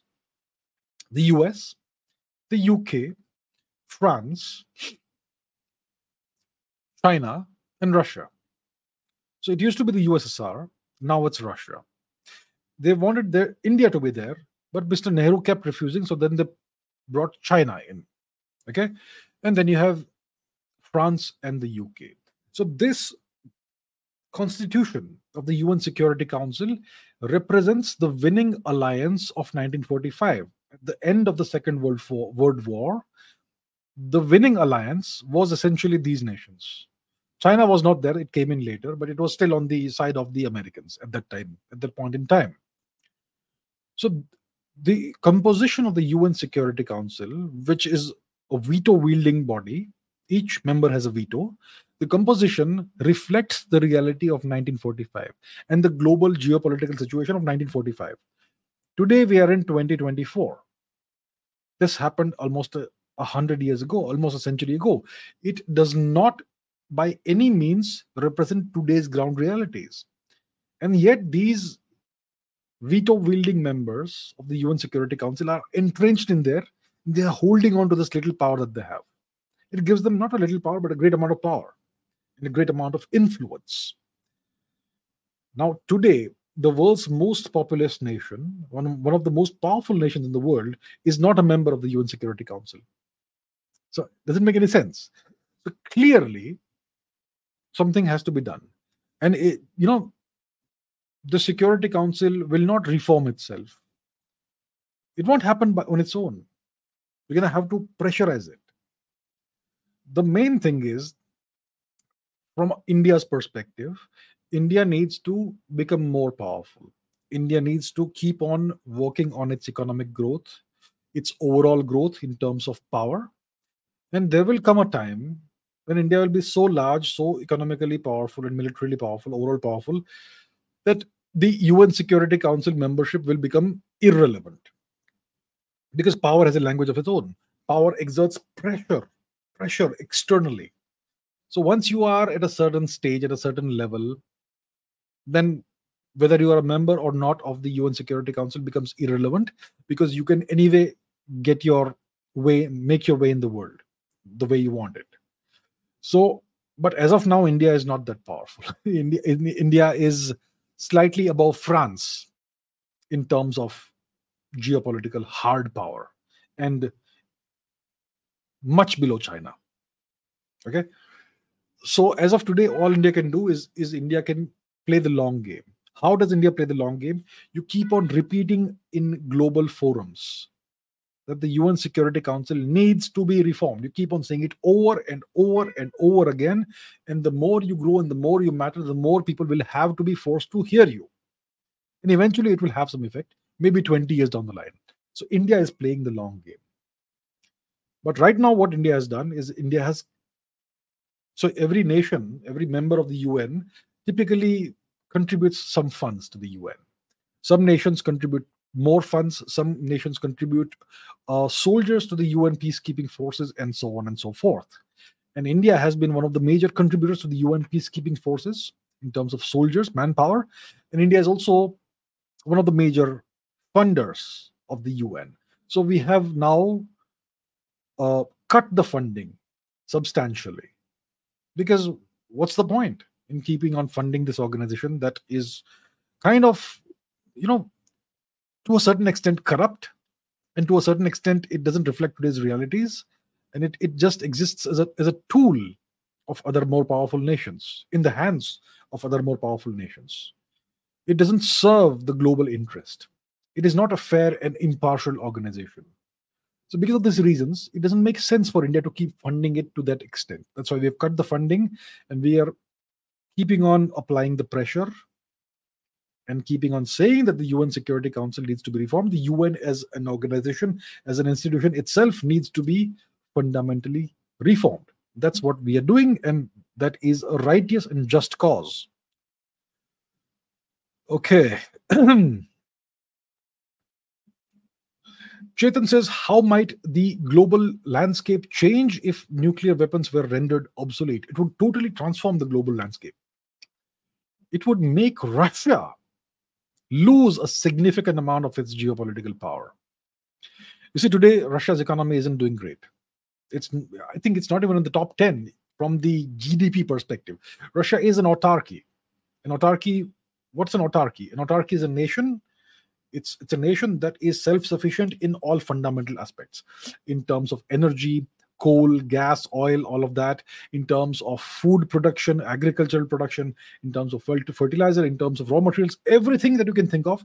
Russia is completely self-sufficient. So Russia is the only nation, large nation in the world, that is a genuine autarky.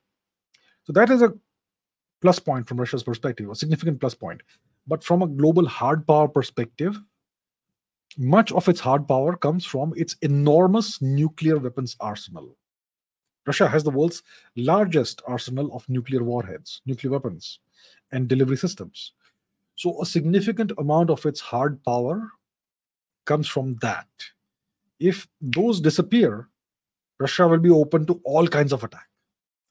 The one thing that's holding the US back, and possibly also China, is the danger that Russia's nuclear weapons pose. Nobody wants to cross that line when it comes to Russia. Russia is that capable. It can annihilate anyone. I mean, it doesn't want to, but it's there.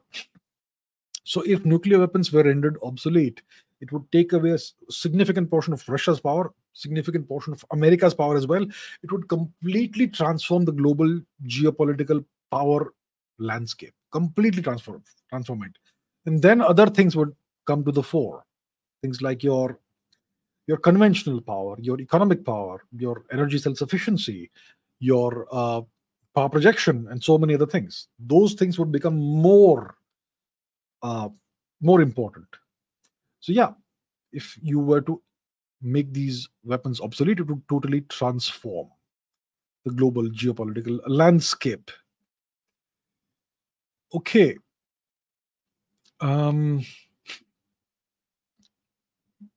Giuseppe Di Fraia says, geopolitics is a blood sport with no friends and just temporary alliances. Dog eats dog with no mercy and complete ruthless tactics to achieve goals. Geopolitics is murder and killing. Well, you can have rules.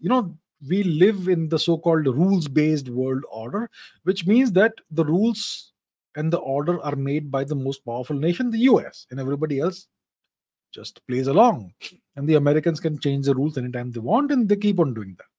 But as long as you play by their rules, they will tolerate you and let you survive.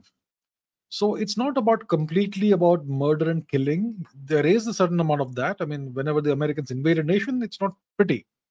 They essentially flatten entire nations.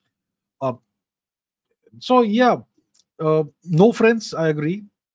And there are temporary alliances. Certain alliances are more long lasting. When two nations don't have a common border, are significantly apart geographically, and they have a significant convergence of interests, then those alliances can be very long lasting alliances. So some alliances are more transactional, some alliances are more temporary, some alliances are very long lasting, some alliances are almost friendly, especially when the cultures are similar. Then you can have actual friendship. When there is people to people warmth, then there can actually be friendship on a people to people level. And when there is cultural alignment, there is a more closer kind of relationship. But yes, at the end of the day, it's about self-interest first.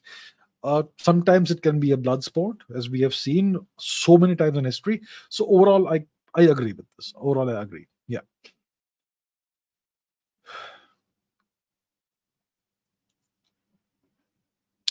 Okay. Srinivas Sunil says, why does the IMF keep bailing out Pakistan given its track record? What is the real purpose of IMF? The real purpose of the IMF and the World Bank and all these global bodies is to do the bidding of their master.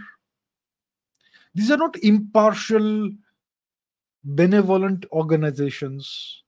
What world are you living in, dear sir?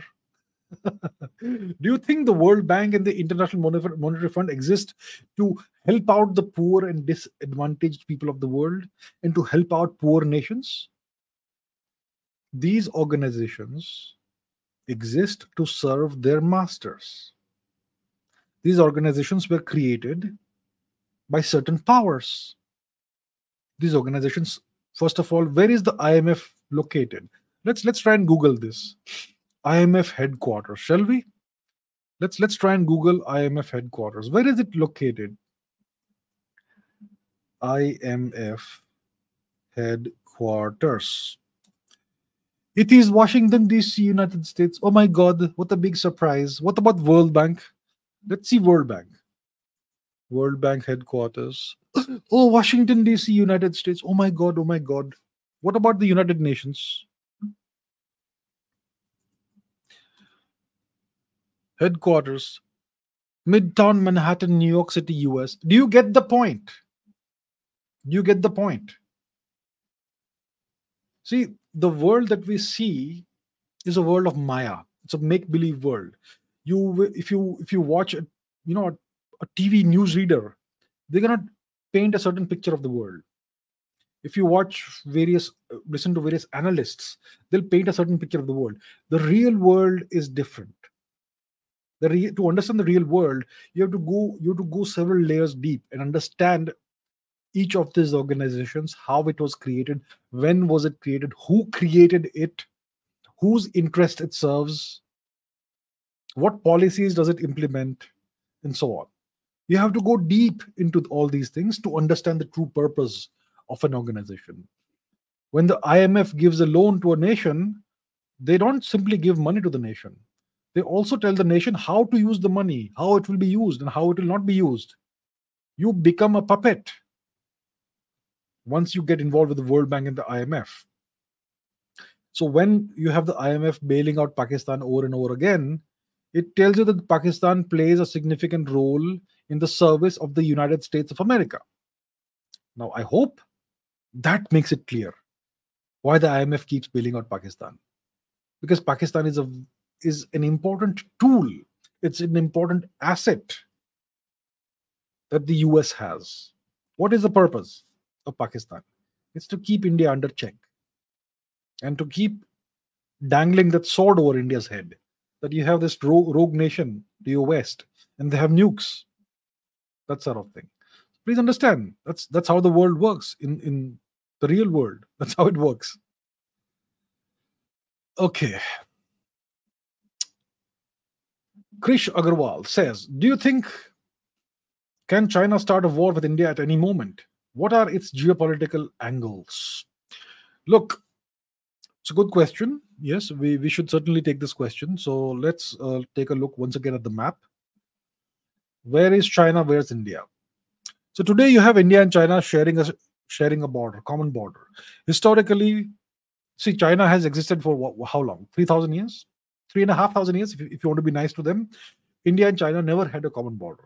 We always had this nation of Tibet in the Central Asian region, and China was east of the so-called Great Wall of China, which is way, way, way further east from where China today is. So India and China never had any issues because of that. After the 1950s, when Mr. Nehru, the great, magnificent Mr. Nehru, allowed the Chinese to take over Tibet, we have this issue, this problem, this undemarcated border and this common border. When two major giant nations have a common border, there's going to be problems.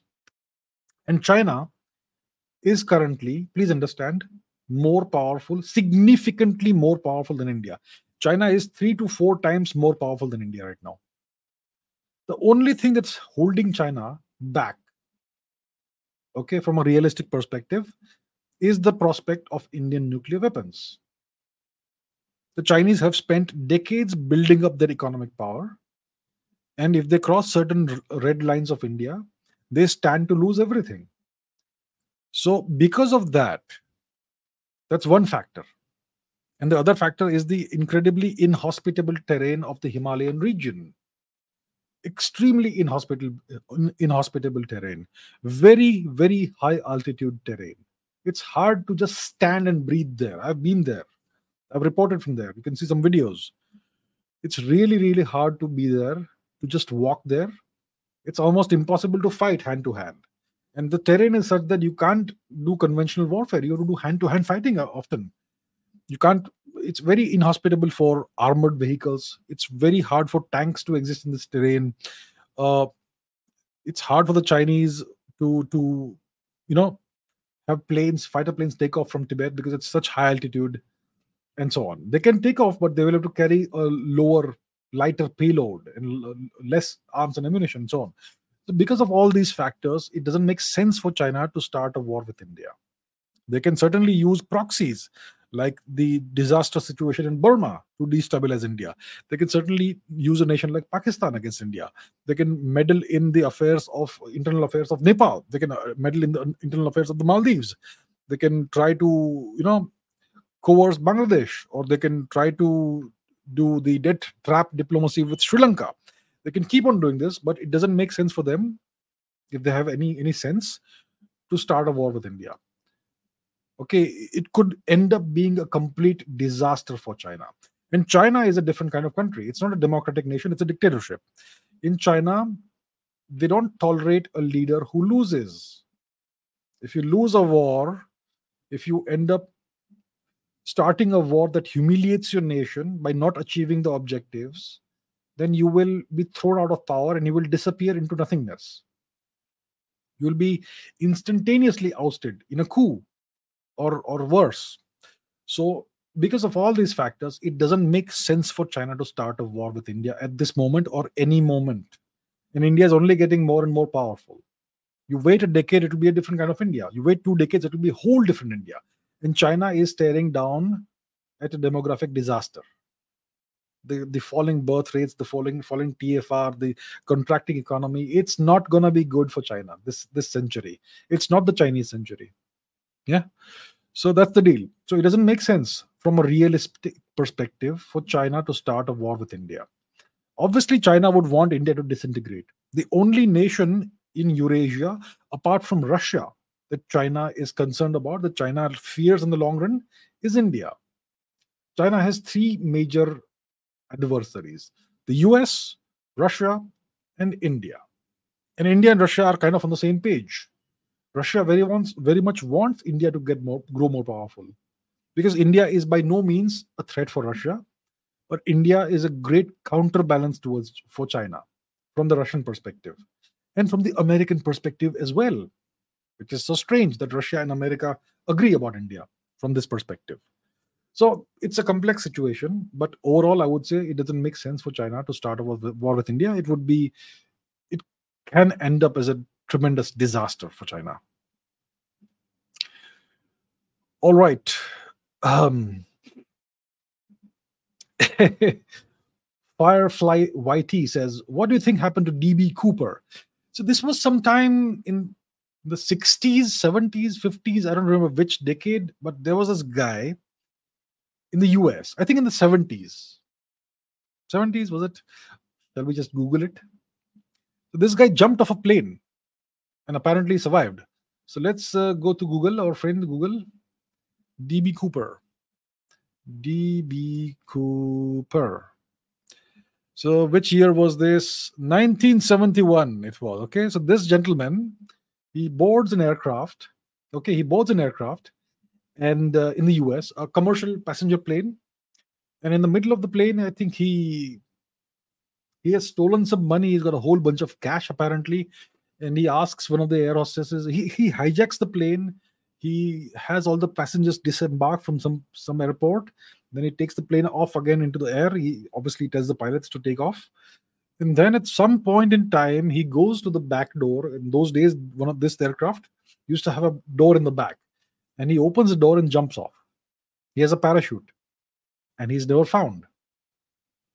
Some of that money was found later at different points in time over the years. Some money was found in a river or a stream. Some money was found elsewhere, but all the money wasn't traced, and the guy was never identified. He was never caught.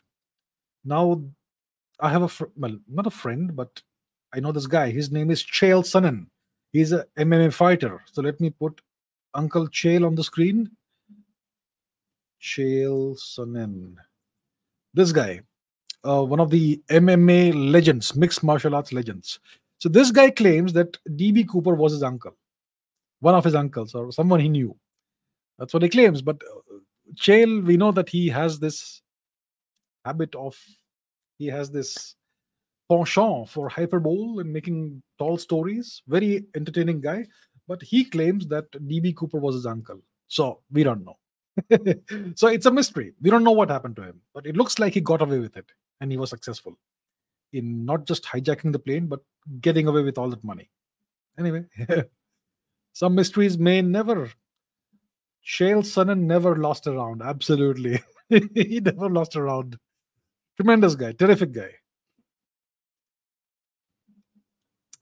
Ishan Pathak says, what's the situation in Manipur right now? I have heard and saw a video where the Kuki terrorists were stopping Indian Army convoy.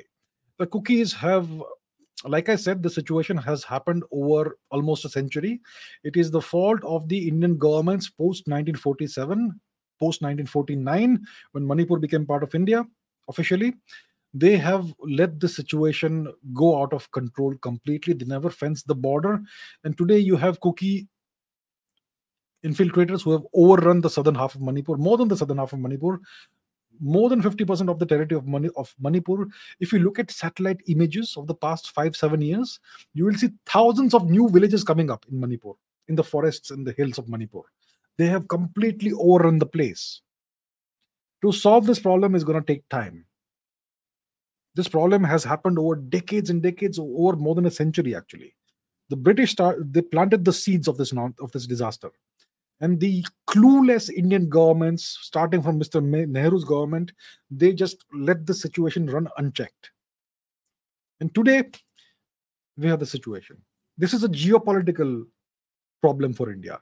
It's not some random ragtag, half-naked outsiders who've come into India. Yes, they are ragtag outsiders, infiltrators, but they are all somehow coordinated and controlled from somewhere. Okay?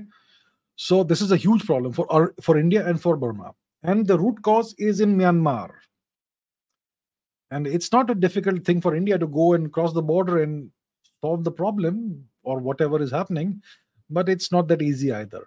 The moment you do that, the Americans will step into the picture. And they'll say that India is now becoming an expansionist nation, like Russia with Ukraine. So right now, unfortunately, we'll have to bide our time. The first step is to start fencing the border, which will take years, but you're going to start somewhere. And there's going to be resistance from within, from without, and so on.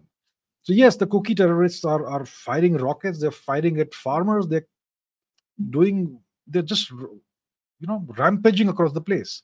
There is no law and order in that region where the Kuki terrorists have set up their villages. Thousands of villages, all outsiders, all foreigners. Okay? So yeah, it's a bad situation right now. India and Manipur in particular will have to swallow some pain for a long time. But hopefully things will get better, and the indigenous people of India will get justice, not the foreigners. Who cares about them? Out, go back. And these cookies are not even Burmese, by the way. They don't speak the Burmese language. They don't practice Burmese culture. They don't even respect the Burmese nation. They came from Yunnan in China a few centuries ago, maybe 300 years ago or 400 years ago. But now their so-called scholars are rewriting history. They are in JNU and whatnot. We have given them privileges in our nation. So yeah, that's the deal right now with Manipur. Okay, let's take one more question. We have crossed 2 hours. But let's take one more question. Somebody ask me a good question.